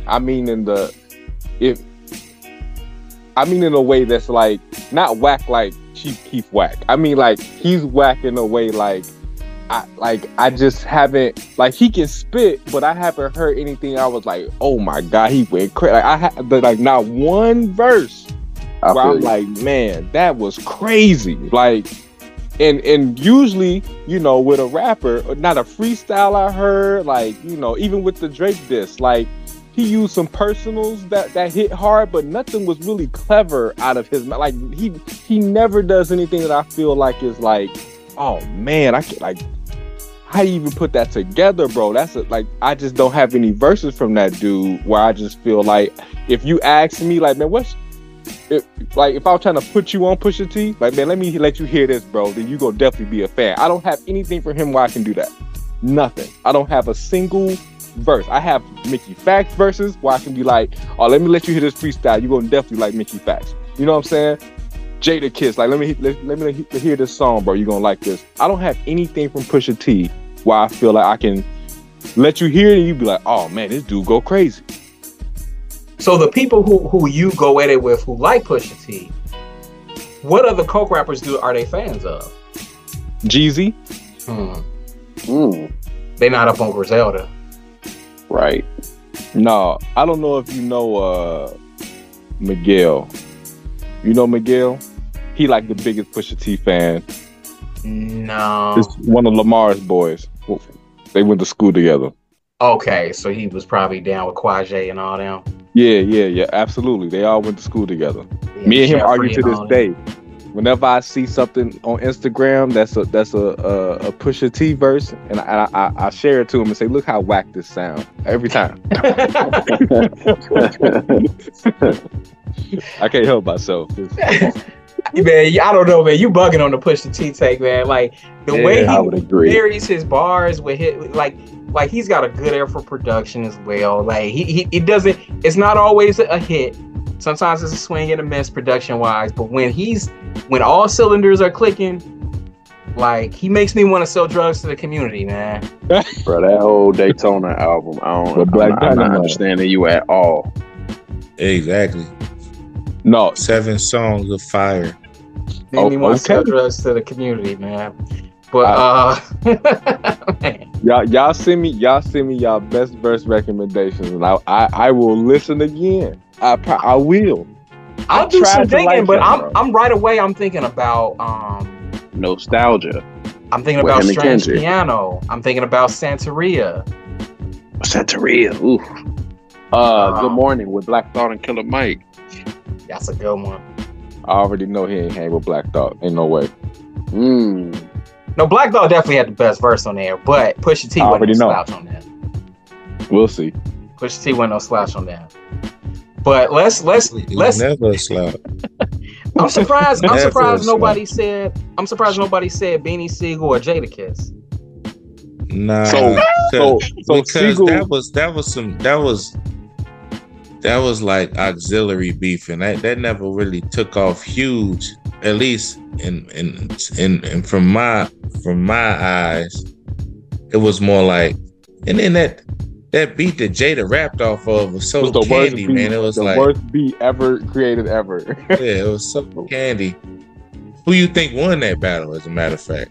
I say Beanie won. Siegel, hands down. Yeah, I'm gonna go. I don't even remember Jada's response. It might as well sound just like that, Brian. I don't know what that was, man. Yeah, that beat. That beat was terrible, dog. Like, what are you doing? I mean, that sample I recall. I don't remember none of the bars from it. Siegel's better than Jay-Z, if you ask me. Yeah, I think Siegel is nasty. Like that dude. That dude is Philly incarnate. Like that dude is crazy good. Hey, the more I listen to Jay-Z's ROC running his rap, it's getting closer and closer to Ether to me. I think I was. Wait. The Takeover. The Takeover. The more I hear it, the more it's getting closer to it. It's still not. Nas still won, especially for the sheer shock value at the time. But when you listen to the song, the Takeover, like those lyrics are hitting, man. Those lyrics are definitely hitting. I wouldn't say it was a landslide ever. Jay those lyrics are hitting, yeah. Because that's actually that Takeover song is it was so good that Ether was too. But those were actually songs you could play like as a DJ, and like people would be like, "Oh, okay, Takeover, all right, Ether, okay." Like Takeover was a good song, man. I think that was nice. It's just that it wasn't only about Nas. Exactly. Which you would think would have made it a better diss record. I think the advantage that the Takeover has is, one, it was first, but also the fact that it was a fully crafted song. Like, he got a fire beat from Kanye. That Door sample is crazy. And it was a piece of art. Like, it was packaged up. It just happened to have a diss record attached to it, whereas clearly Ether was just for that, right? This was just the response, and it was a awful beat, intentionally, so the lyrics would shine through. So it wasn't like it was a packaged piece that they were that Nas was putting out for any consumption other than, hey, this is a diss and this is what this is about. Takeover is something you could perform at a outdoor concert or something. No, you're right, because Nas's cadence on that was choppy. Like, so it wasn't, you're right, it's just a straight diss record. It wasn't packaged the same way. But the shock value won it out. I mean, plus, what he's talking about. It's usually rebuttals tend to be better than the first song because you can craft it off of what was given to you. So that's the benefit of going second. All right. Yeah. But let's move right along to our album face-off for the week, man. Battle of the 1996 jams, man. East Coast jams at that. Yeah. If you ask me, 1996 was probably the second greatest year in hip-hop, period. There is no shortage of classic albums from that year. Once you do just a little bit of digging. But this week, we got Redman with his album Muddy Waters going up against A Tribe Called Quest, Beats, Rhymes, and Life. So On the Redman end, this was his third LP. It was released December 10th, 1996 on Def Jam and Rush Associated labels. It was produced by Eric Sermon, Jerry Wonder, Praz, I didn't know that, Redman, Rockweiler, and Ty Fife, and it clocks in at 23 songs and 1 hour and 7 minutes. And then in the other corner, you've got Beats, Rhymes, and Life by A Tribe Called Quest, which was their 4th group album. It was released July 30th, 1996 on Jive Records and clocks in at 15 songs and 51 minutes and was produced by the Uma and Rashad Smith. And little known fact about this album, this was actually commercially, this was their most successful album. I did not know that. Neither. Neither, but it makes sense. I thought it would have been Low End Theory or Midnight Marauders, definitely. I thought it was Midnight Marauders. Yeah, same. But yeah, man, I wanted to put these two albums against each other, these East Coast juggernauts, and have y'all weigh in between these two albums, between Beats, Rhymes, and Life and Muddy Waters. Which album were y'all feeling more and why? I'll swing it over to Brian first. All right. So I think the why is going to matter more than anything else. So I already knew that I was going to choose Muddy Waters. But when I went back and listened to... No, listen. I went back and listened to the Tribe Called Quest. And I forgot how... It's still a really good album. Let me just say that. It's still a really good album. And I would even say that they had way better subject matter, and they like everything about it was just, I think the Tribe Called Quest album was just more well-rounded, but it's something about that Jersey grunge, like just bars, like he was just like rapping, like Redman was just rapping, and it was just good rap, you know. But not to take anything from Tribe Called Quest, they were rapping too. But like, and both of them had come into because it was like their 3rd and 4th album. You know, they had already come into their sound very well. But Muddy Waters is one of Redman's best albums, first of all, and I don't know, man. From front to back, I can listen to that album from front to back.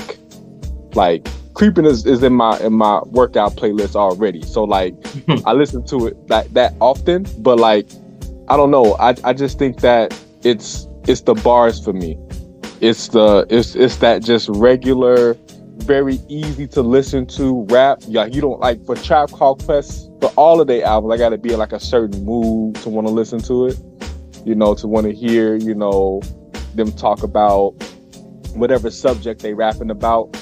But in the right mood, you know, I would choose Tribe Called Quest over Muddy Waters in the right mood. But I think Muddy Waters is more, you know, just because Redman is just a nigga, and it comes through in his rap. Like, he just a regular nigga, and it comes through in his rap. And you know, he never really tries to be like super gangster. He just lets you know that he's just like a hood grimy person. Like I'm just a grimy hood person from here to MTV Cribs, dog. I just do nigga stuff all the time. That's just how I live, and it comes through in the rap. So you know, I just think because he don't try too hard, it's more relatable. Like, I ain't never been a gangbanger, but you know, I grew up in the hood, and I know a bunch of dudes that's like Redman. I feel like if I met him, we'd be cool just because he's just a hood nigga. Like, and he just a regular dude. Exactly. And that's it. Muddy Waters kind of embodies that, and that's why I chose Muddy Waters. And but still, shout out to Tribe Called Quest. It's a great album, and I enjoy listening to it again. I actually added a couple songs off that to my playlist too that I hadn't heard in a while. And it was good. Okay, for sure. All right, so we got one for Muddy Waters. Vince, man, between these two albums, man, which one are you riding with? Okay. All right, let's do it. I'm gonna do it this way. So, like we dealing with classics, man. That's already established. We're dealing with classics. We're dealing with nostalgia. Mhm. We're dealing with like a sound.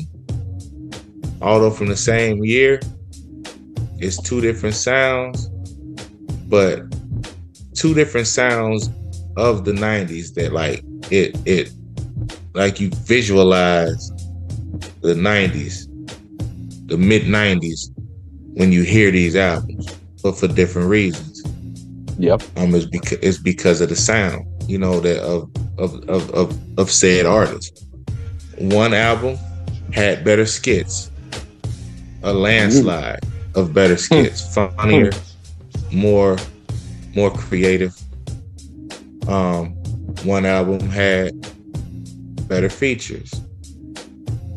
Yeah. With and all the features was barred up, man. But then one album had a better sound overall. One album had songs that transcend decades. That's Tribe Called Quest music anyway, though. They just, although they made most of their music in the 90s, their music is just playing everywhere now. Their music is heard in Walmarts. You hear it everywhere. It's elevator music. It's music. Views. Like there's music you hear walking down Las Vegas. You hear it everywhere, but you don't hear Redman's music everywhere. That's true. You don't really hear it anywhere. That's true. You gotta find it. You gotta look for it. Yeah. Disrespect. Oh no, it's not. I'm not saying that it's disrespect. It's. Oh no, I don't mean it. Yeah. I don't mean it from you. I mean in general, because you're not wrong. Yeah. Well. I mean, his music is crafted in such a way that it's kind of like you can't really just play it down a Las Vegas strip as you're walking. You know, like it's good nigga music. Yeah, that's not gonna bring patrons into your store. You know what I'm saying? Depends on what you're selling. Yeah, it definitely will have a montage. It definitely have a look. That you gotta have a store that sells weed and Tim's exclusively. Right, and Yankee fitteds. and cargo pants. Army cargos, yeah. But what I will say about that Muddy Waters is that, and when you just want to get down to it with the bars, it surpasses Tribe Called Quest, Rhymes, Beats, and Life. But that's what that album was meant to be, like aggressive bar spitting. Like they don't leave any room, too much. You know, the way he raps, the way Keith Murray and Jamal and Redman, whenever he gets with them, don't really leave any room left on the track. Man, they just go in. Yes. And that's just that's what the style is, and you appreciate it. Some of the beats are definitely from that era. I'm getting Busta Rhymes vibes. I'm getting Craig Mack vibes. I'm getting LL vibes in some moments. Shout out to Superman. That is some creativity right there. Even with the beat switch, like it's just straight creativity. But nobody plays any of those songs anywhere. I just don't hear them. I have to be like, man, let me listen to some Redman, because I don't hear it anywhere. But on the other hand, there's an inexhaustible amount of Tribe Called Quest music that you hear anywhere you go.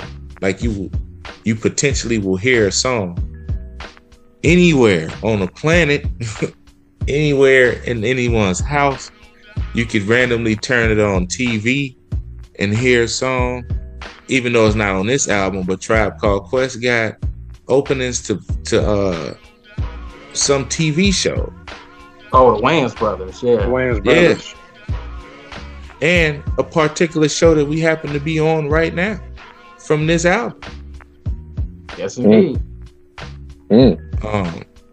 So I went with Tribe, but I do have to give that Muddy Waters his justice because he set out to do what he wanted to do and he accomplished that goal. And one thing I can say is that although it's 20 tracks long, a lot of like 8 of them are skits, but it doesn't feel like it's a long album. It doesn't feel like it's a lot of songs because Redman knows how to make albums his way, but he knows how to craft a complete album. He knows how to transition into songs, place them the right way, the right beats, the right skits to bleed into the next track. Like that can't be understated. But yeah, all around, Rhymes, Beats, and Life is the album I would choose. All right, understood. Yeah, good stuff. Okay, man. For sure. All right. So Vince is rolling with Beats, Rhymes, and Life. I dig it. Jamil, man. He got the hop. A lot of my favorite Tribe Called Quest songs are on Beats, Rhymes, and Life. But I'll swing it over to you, Jamil. Between these two albums, which one were you feeling more and why? So you can't really go wrong with either one of these. Let me start off with that. I gotta say with Beats, Rhymes, and Life, the way that they kicked the door in with Phony Rappers was a bit of a departure from what we were used to. And it was like, all right, so this is gonna be a different ride with them, man. It definitely was. Man, these are both like some of my favorite albums. I had a hard time choosing between them. I think I'm with you, Ian. A lot of my favorite, if not entire songs, at least some of my favorite verses from Tribe are on Beats, Rhymes, and Life. And of course, this is when we're starting to get introduced to Dilla, which is another, point in his favor. And then Tribe is kind of more my speed than Redman in general. Brian hit the nail on the head with that one. Redman is just a nigga. He's a nigga, and he makes stoner music. So if you ain't like a super hood dude or a heavy smoker, it would be really easy to not really rock with him like that. What's crazy about the Muddy Waters in particular and Redman in general is that it's packaged in a certain way that you might think that that's all he has to offer, but like Redman is a really versatile MC. Yes. And this is Muddy Waters is a really good example of that too, because what this made me think of, and I think both albums kind of did this. This was back in a time when hip hop was so regional, and you also had to make different types of songs, like to appease either a certain sound, like, oh, this is for the West Coast, this is for the South, this is my radio joint. And you can hear how the albums were crafted. So I think about a song like Stressed Out, like that's definitely for the radio. It was a good song, but that's definitely for the radio. But then you think about what really made me think of it was what track was it? I think it's Do What You Feel. Oh, yeah, that song is good. Is that the one with the Roger Troutman sample? Nah, that ain't the one then. That was a cold song too. Oh no, you're talking about Smoke Buddha. Smoke Smoke Buddha. Do What You Feel got no, not Smoke Buddha. That's the one with that's the Mary Jane sample, not that one. No, Do What You Feel is the one with Method Man.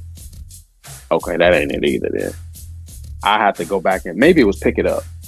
But it was one of them that it definitely had like this West Coast vibe to it. Like Eric Sermon always got this funky production style anyway, but it is decidedly East Coast. But it was one of them tracks where like, okay, this is a West Coast track, and I appreciated that because that it showed the versatility of it with Beats, Rhymes, and Life. It's just some excellent writing on that, man. And say what you will about Consequence, but for this to be his introduction to the world for us, he did his thing. As an honorary member of Tribe or official member, I really don't know. And like I said in the beginning, like Tribe is more my jam. So as much as I enjoy both of these albums, the Muddy Waters might have to come in first place. Redman delivered on this one. I think it was his versatility as an MC that really kind of sold me on it.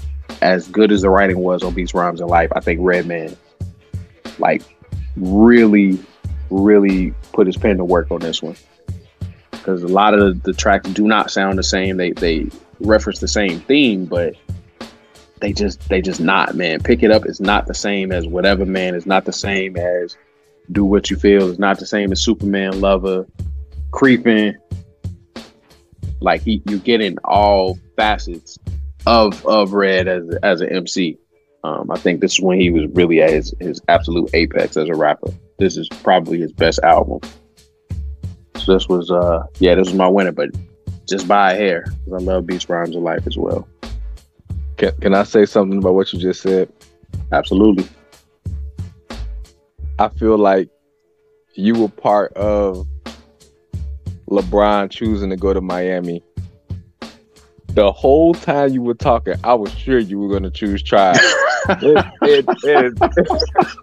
I at the very end, you just tricked me. I'm like, wait, what? Wait, no. This is that every album face off. This nigga is crossing us over with who he gonna pick. Yeah, what's funny about it is I feel like y'all might be getting too close to catching on, so I try to switch up how I go a little bit. But no, every single time, man. There's never not been one time that I didn't get got. It's like you have a talent. This is crazy how you do it, man. I'm the new guy though. I didn't see that. I was like, okay, all right, he's about to. All right, cool. And then he LeBron'd me out of nowhere. I'm going to Miami. Like, wait, what? Oh man. The lies. Okay. Good choice though. Absolutely. Okay, for me, man, this was a dope face-off. Like I said, like y'all covered all the points well about these two albums. I don't know why Beats, Rhymes, and Life got the hate that it did. Maybe because it had a different and more somber feel to it than their previous three albums. It wasn't as carefree. It was definitely more grown, mature, somber album. And to be honest with you, I thought Consequences rapping on it was fine. Like when I first heard this album, I didn't even know that was Consequence. I thought Ali Shaheed Muhammad had picked up the mic and started rapping. You know, and Beats, Rhymes, and Life was the first hip hop album I ever bought with my own money. And so it's got a ton of sentimental value for me. Listening to it, it's aged extremely well. Like honestly, like even amongst Tribe's other releases, you know, I think it's aged extremely well going up against those. Because as good as Low End Theory and People's Instinctive Travels were, they do sound dated. You know, they do sound a bit dated, but I feel this album has aged the best in their discography. And of course, this was the first album where they brought Jay Dilla into the fold on their production team. And you know, I still find it a very cool album that I bump, you know, when I'm kicking it at the house cleaning up, or I'm coming home from work and decompressing. And I used to know this whole album, man, frontwards and backwards, man. Like I said, a lot of my favorite Tribe joints are on here. Phony Rappers, Get a Hold, Wordplay, Once Again, Separate Together. Like I love these tracks. But man, the Redman Muddy Waters is balls to the wall dopeness. Pause. Like Tribe is one of my favorite groups of all time. Top three. They're actually more like top two. You know, Tribe and Wu are kind of like battling it out. But Redman is one of my favorite artists, one of my favorite solo artists as well. Like he's top 5 for me. Like maybe not lyrically, but like in terms of discography, I think he's one of the best to do it. Like when you talk about solo discographies, for me, it's Redman, it's Ghostface, it's MF Doom, it's Common, and I don't know who's in that fifth spot, but he's definitely top 5 just in terms of discography. And it really kind of came down to quantity over quality in this case, because I feel like the Tribe songs are very good and very timeless, but so is the Redman, and he just had more of them. They both meet my standard as far as bars and beats, dopeness, but the Redman just literally had more songs on it. Like there's really no skips on here till you get to maybe track 14. It's interesting y'all kept bringing up Creepin'. To me, that's like one of the only skips on the album. Really? Yeah. Like the tail end of the album picks up again though with of course Yes Y'all, What You Looking For, Superman Lover, Rollin'. You know, and then of course they finish it off with the L Out with Jamal and Keith Murray. But it is just, I wanted to be Redman back in the day. I wanted to be a weed smoking, Timberland wearing, dope at freestyle battling type of dude. That's what I wanted to be. You know what I mean?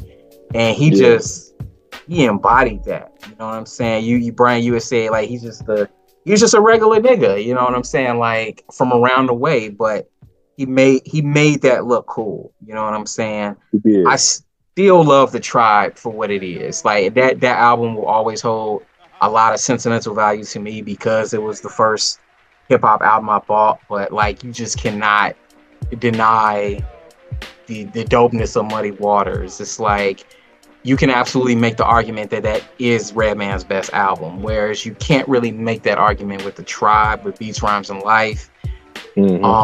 So for me, the Redman definitely edges it out. But both albums cheer me up. Like when I'm in a funky mood, both these albums cheer me up. I think the skits on the Redman are still hilarious. It's like, you know how like with a lot of rap skits, after you hear them 1 or 2 times, it's just like, okay, all right, go on somewhere now. But with his skits, they never have gotten old with me. Nah, Chicken Head Convention is never not gonna be funny. Never. Right, yeah. right. It's the chickens in the background for me, like every time, dog. Like that is crazy. Like right. You hear the chicken heads crowing in the those background. skits are hilarious, man. Hilarious. And then you had Uncle Quilly. Uncle Quilly and Freaknik. Yeah. Then you had the robbery skit on the bus. Yeah.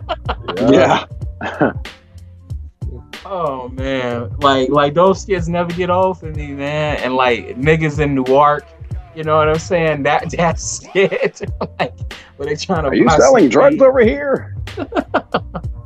It's just those never get old, man. Those never get old. But like. Either way, no matter which album you pick, both of them are winners. I was in a more Redman-ish type of mood this week, you know, and it's just dope from beginning to end. I didn't know this album was 67 minutes long. It doesn't feel that way because it's just so many good tracks on here. Yeah. But yeah, man. Yeah, that's what I'm riding with. Real quick, before we get into what we've been bumping, let's do a quick round of overrated, underrated. If y'all got time? Yeah.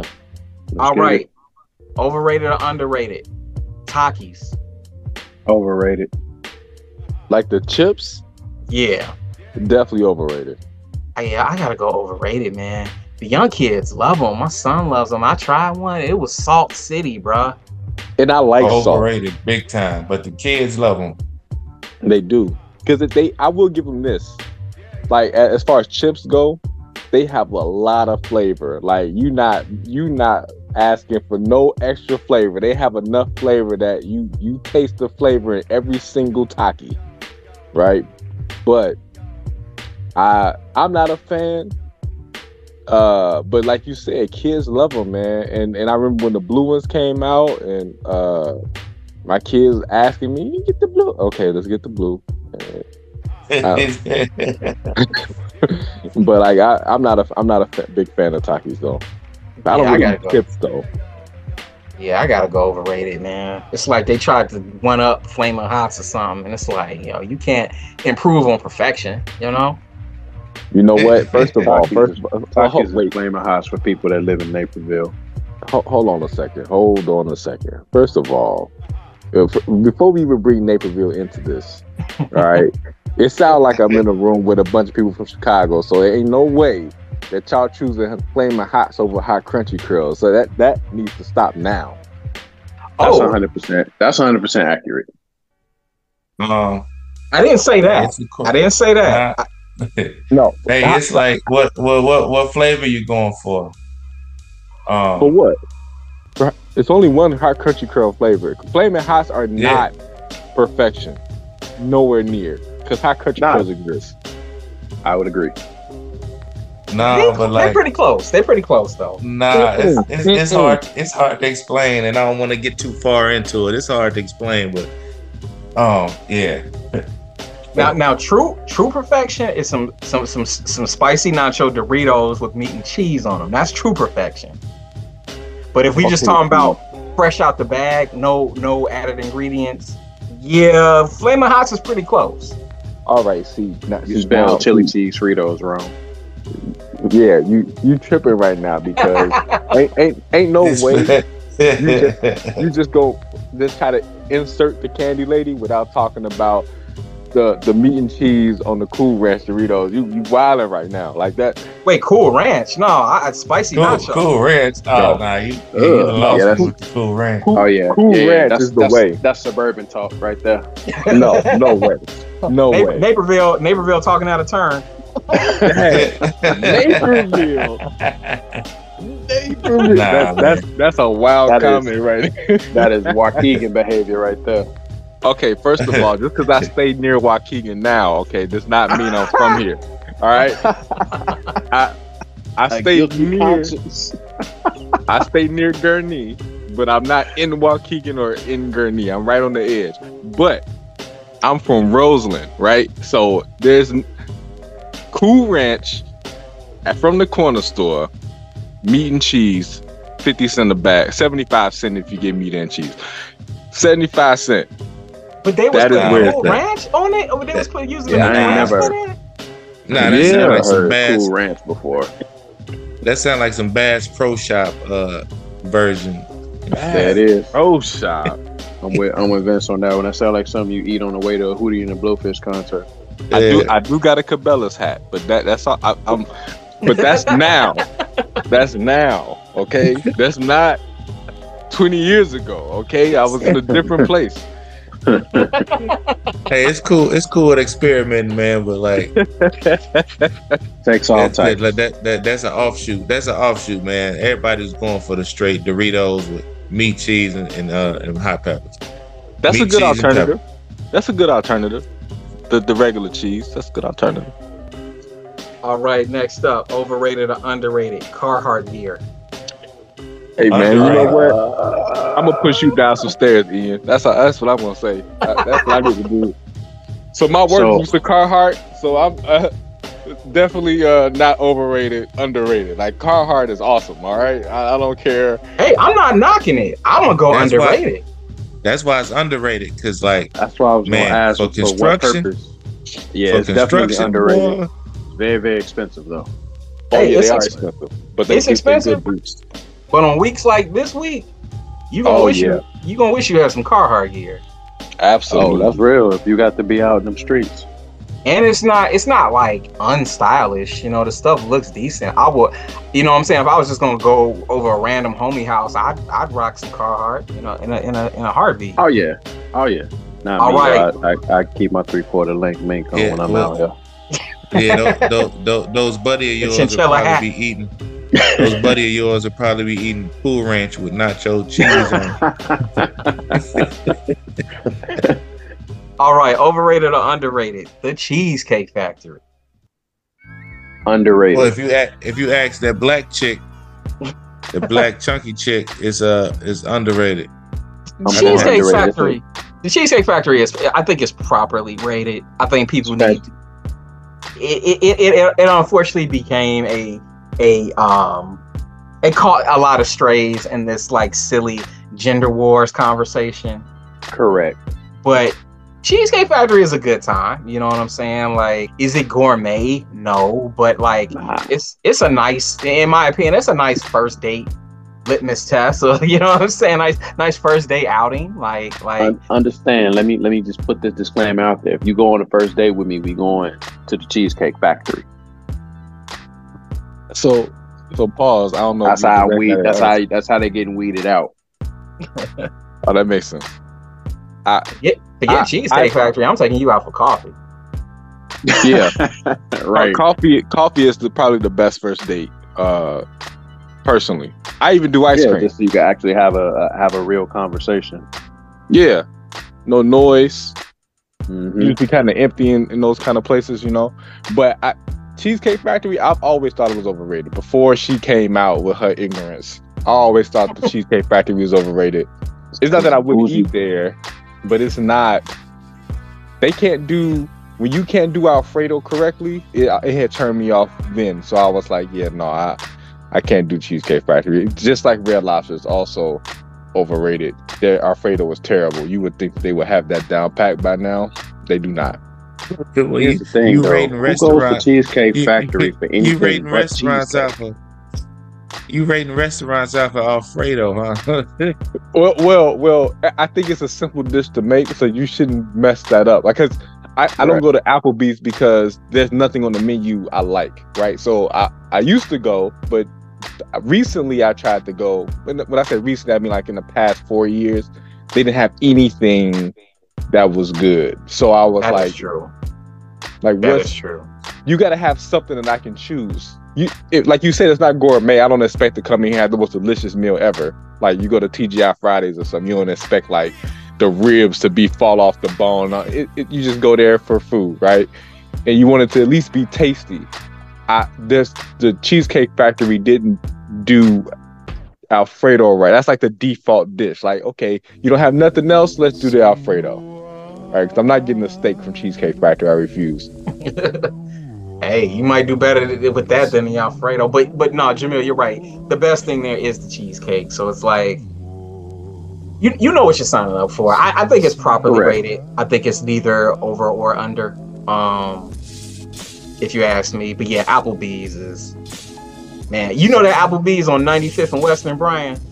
Yes, I do. And that's still open. Talked about it. I don't know how it is if it is. My wife calls it nigga bees. It is. That's real. It's in the parking lot of what used to be Ever Black Plaza. So what are you saying to me right now?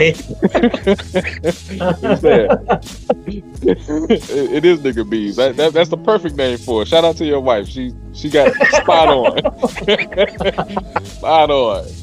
Nigga bees. All right, next one. Overrated or underrated? HelloFresh. Overrated. Overrated. Make your own food. Well, that's the thing with HelloFresh. You still have to make it. They just send you the raw ingredients. Yeah, HelloFresh. And it all tastes the same. I've had them before. It's another one too. What's the other one called? It's black and white. Factor. Somebody gave me Factor. That was terrible too. Terrible.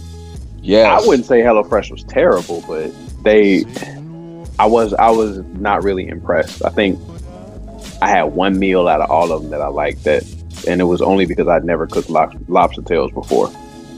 Oh, okay. Oh, wow. So that was had HelloFresh, so I wouldn't even know. I'm gonna go slightly overrated because their portions are small, and the menus change every week. So it's like, if you get a meal you really like, and it comes off the menu the following week, you can't pick it again. So for that, I'm gonna say overrated. All right, lastly, overrated or underrated? 5-year plans. Underrated. 100%. Underrated. Overrated after a certain age. I'm gonna go overrated. I'm gonna go overrated. You say overrated? Yes. Now hear me out. There's nothing wrong with planning your life out. Okay, I encourage it, in fact.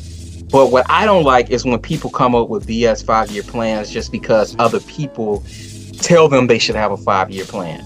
if you're content in your life and where you're at in your life right now, and you're not in want of anything, I don't think there's anything wrong with that. I don't think that makes you a slacker to be like, nah, I'm cool. I don't really have a 5-year plan or a 10-year plan. I mean, like, we all have a plan to an extent. Like, we all want to retire at a certain age and, you know, all that other good stuff. But, like, I just feel that people are, like, coming up with 5-year plans because someone else told them they should have a 5-year plan. Right. I hear what you're saying. So based on your point, it's not so 5-year plans. The reason I chose underrated is because they are effective.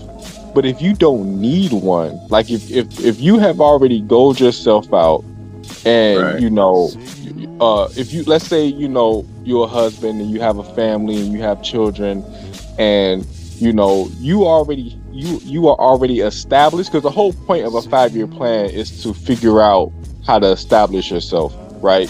And where you wanna be in that 5 years, because it takes about 3 to 5 years to make any major changes in your life.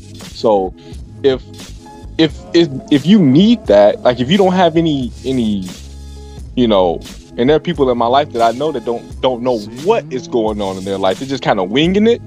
Those are the people who need a 5-year plan, right? But if you are a pretty responsible person, you don't need I don't have a 5-year plan. Like, I know, like, my 5-year plan went into effect like 10 years ago, right? So I'm okay, right? So I don't need one, but they are effective, especially if you're young. If you're in your you know, 19, 20, 25, and you just trying to figure out what you want out of life, a 5-year plan is perfect to at least give you some direction. Correct. And in that 5 years, toward. Exactly, it gives you time to alter it based on how your needs change. But the older you get, the less your needs change. Especially if you got a family, your needs are kind of always the same. Hey, I need to make sure my wife is happy. I need to make sure my kids are healthy. I need to make sure their education is good. Your 5-year plan isn't unless you want to make more money. Like, you don't really need a 5-year plan. And that's what most people's 5-year plans revolve around. And it's like making more money. So like for me, it's like, I do feel like to a certain extent, it's unfair to ask a 17, 18-year-old coming out of high school, all right, nigga, you need to plan out your whole life right now, today. Like, what are you going to do? Like, I do think that's kind of unreasonable. I think people kind of need to kind of find themselves a little bit, because there are career paths I'm aware of now that I didn't even know existed when I graduated high school. Yes. You know what I'm saying? So like 5-year plans usually revolve around making a certain amount of money. But for me, like any goals I have right now, honestly, are going to cost me more money than it's going to put money in my pocket. Like my goals revolve around, like, you know, creating stuff or being in an artistic space and you know, stuff like that. But stuff that's really going to cost me more money than it is going to put money in my pocket. But I will still get a level of fulfillment from that, because it's just something I always wanted to do. Whereas I think people kind of develop 5-year plans with no real breakdown of how they're going to achieve the goal at the end of the 5-year plan. Because a lot of people, you ask them and it's like, well, I want to make 6 figures in 5 years. It's like, okay, well, how you going to get there? Like, how you going to get there? Right. That's where the plan comes in. That's the plan. Go ahead. I'm sorry. But no, I sell drugs to the community.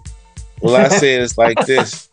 Like a lot of times, what Brian was saying, it takes about 3 to 5 years. So, like, I think 5-year plans are underrated, because what it does is it allows you to create the discipline to get that plan, to make that plan come into fruition. Because if you don't have a plan, you just don't have the most people don't have the self-discipline to see anything out.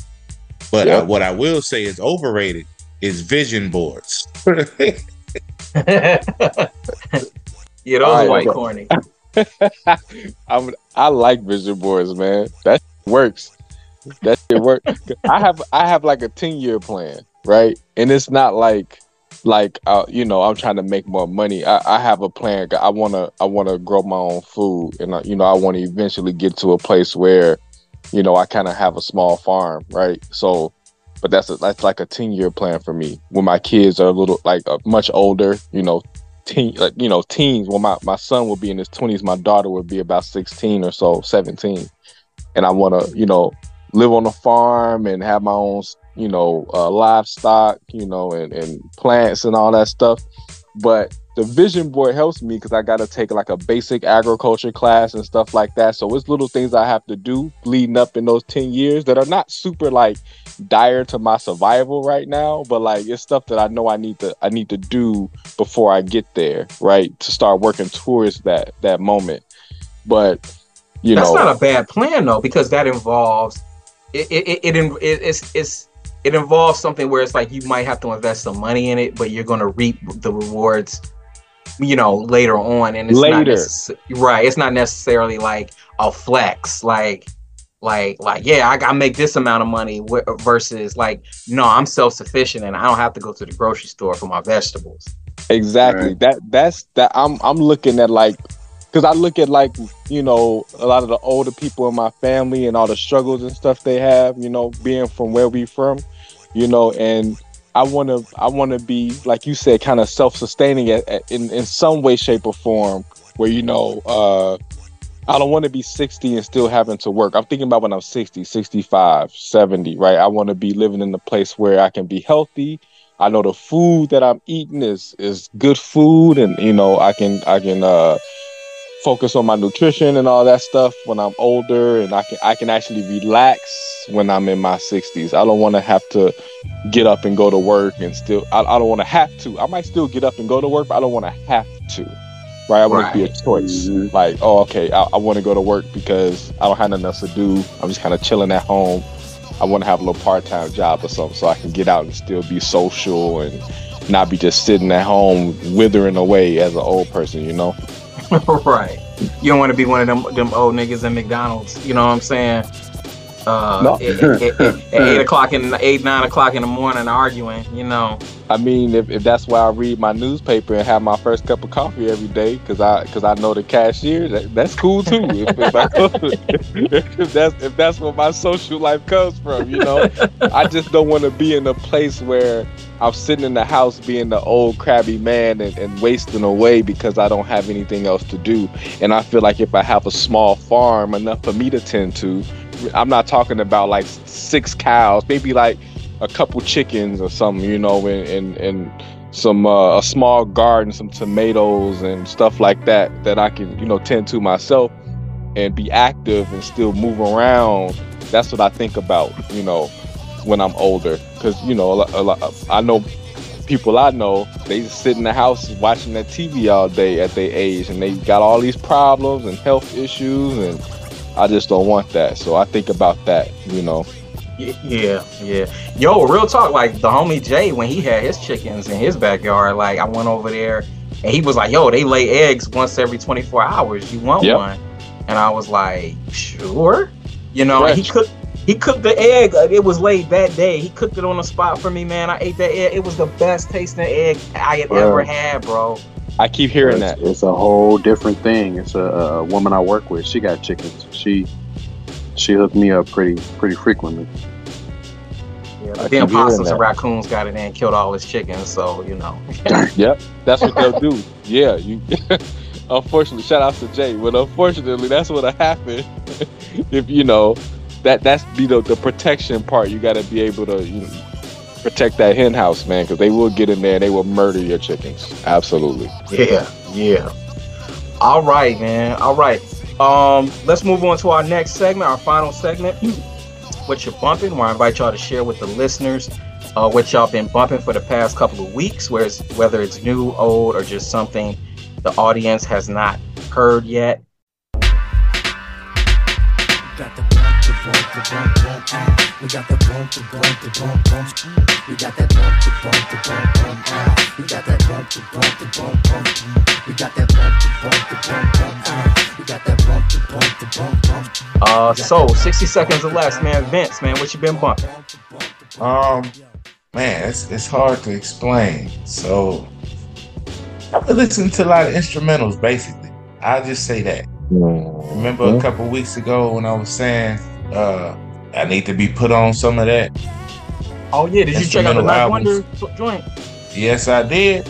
I sure did. That's what put me down the rabbit hole, man. Yeah, so I just been listening to instrumentals, man. I've been listening to some albums, like instrumental albums from albums that weren't instrumentals. Like I listened to the Fantastic Volume 2 instrumental album. Thoroughly enjoyed that.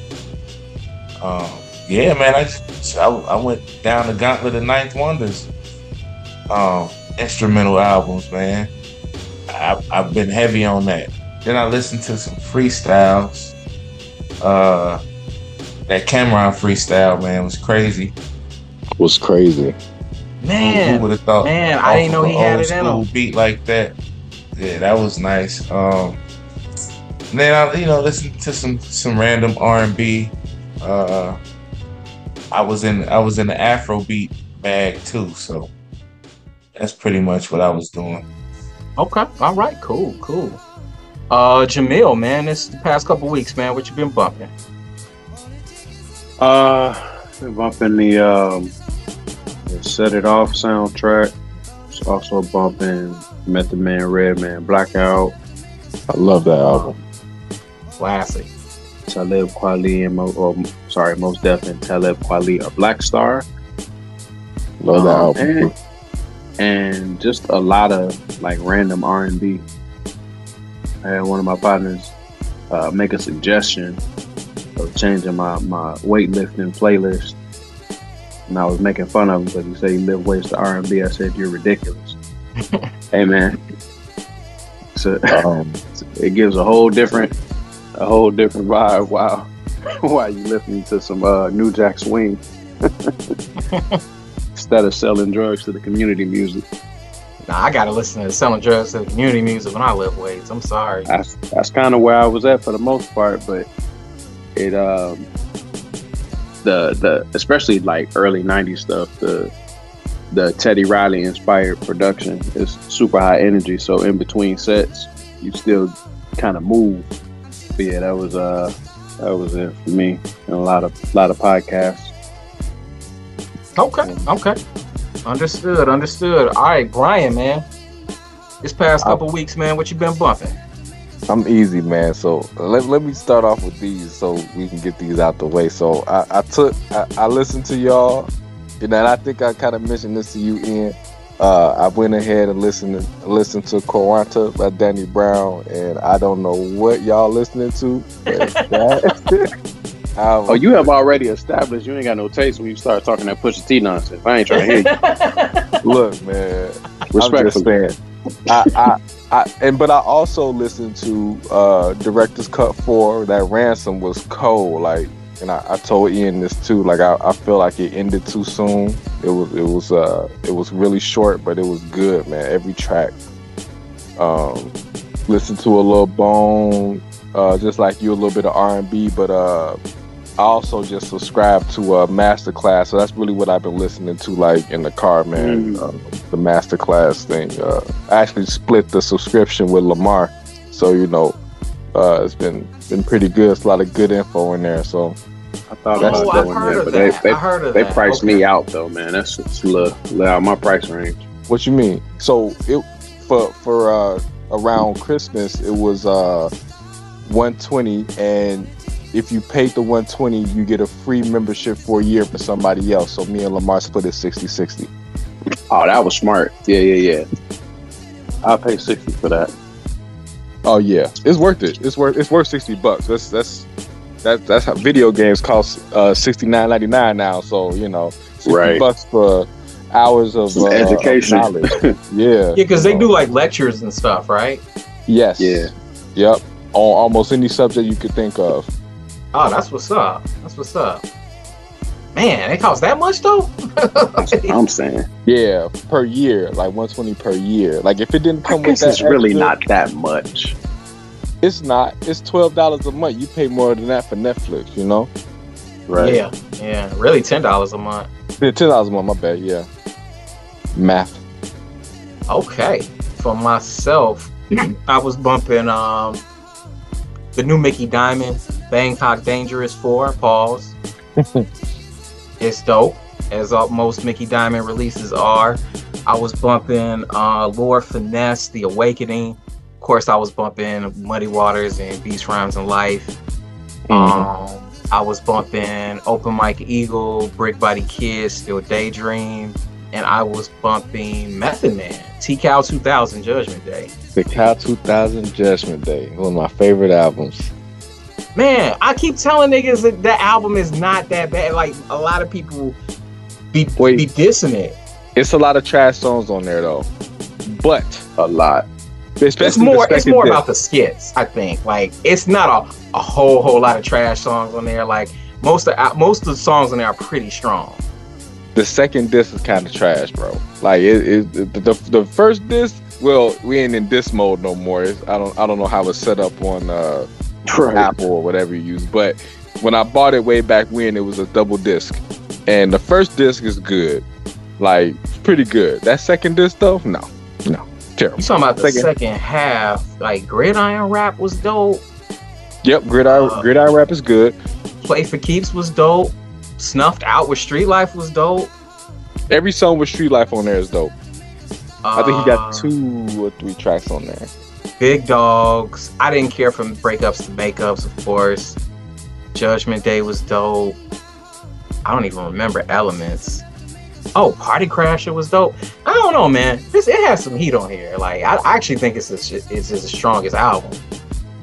It's super disjointed, man. Like, you can't just listen through it straight through. Like, it's a lot of skips on that album. Skits or skips? Skips. Like, you got to skip a lot of tracks. But I do like the album, though. It's better than Pusha T. Just to bring it full circle. All right, man. On that note, Jamil, you got any album anniversaries for us? None. All right. That is the show, fellas. I want to thank all y'all for carving out some time this evening and hopping on. I always appreciate the participation. Thanks for bringing the goods tonight, conversationally. And yeah, we'll be back next week. Brian, I'll send you the syllabus for the week after next because I wanted to definitely get you back on. So with that, I'm going to bid y'all adieu and I'm going to say peace. All right, peace.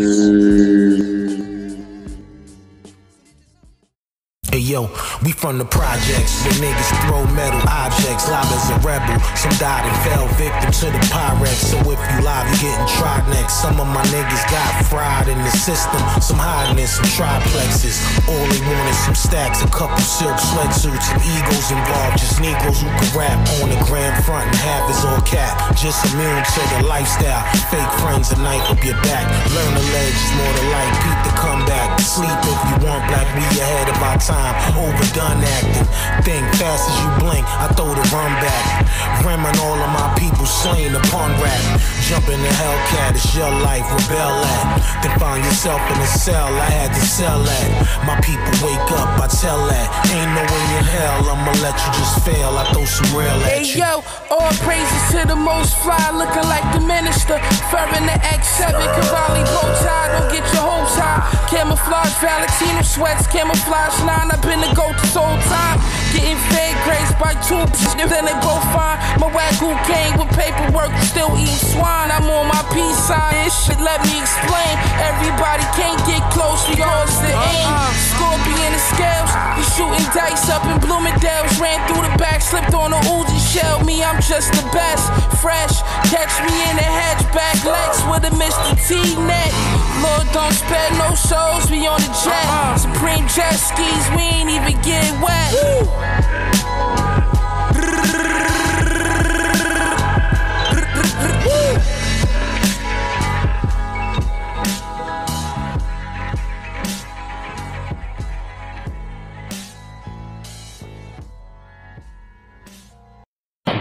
Now I can do what I want to do.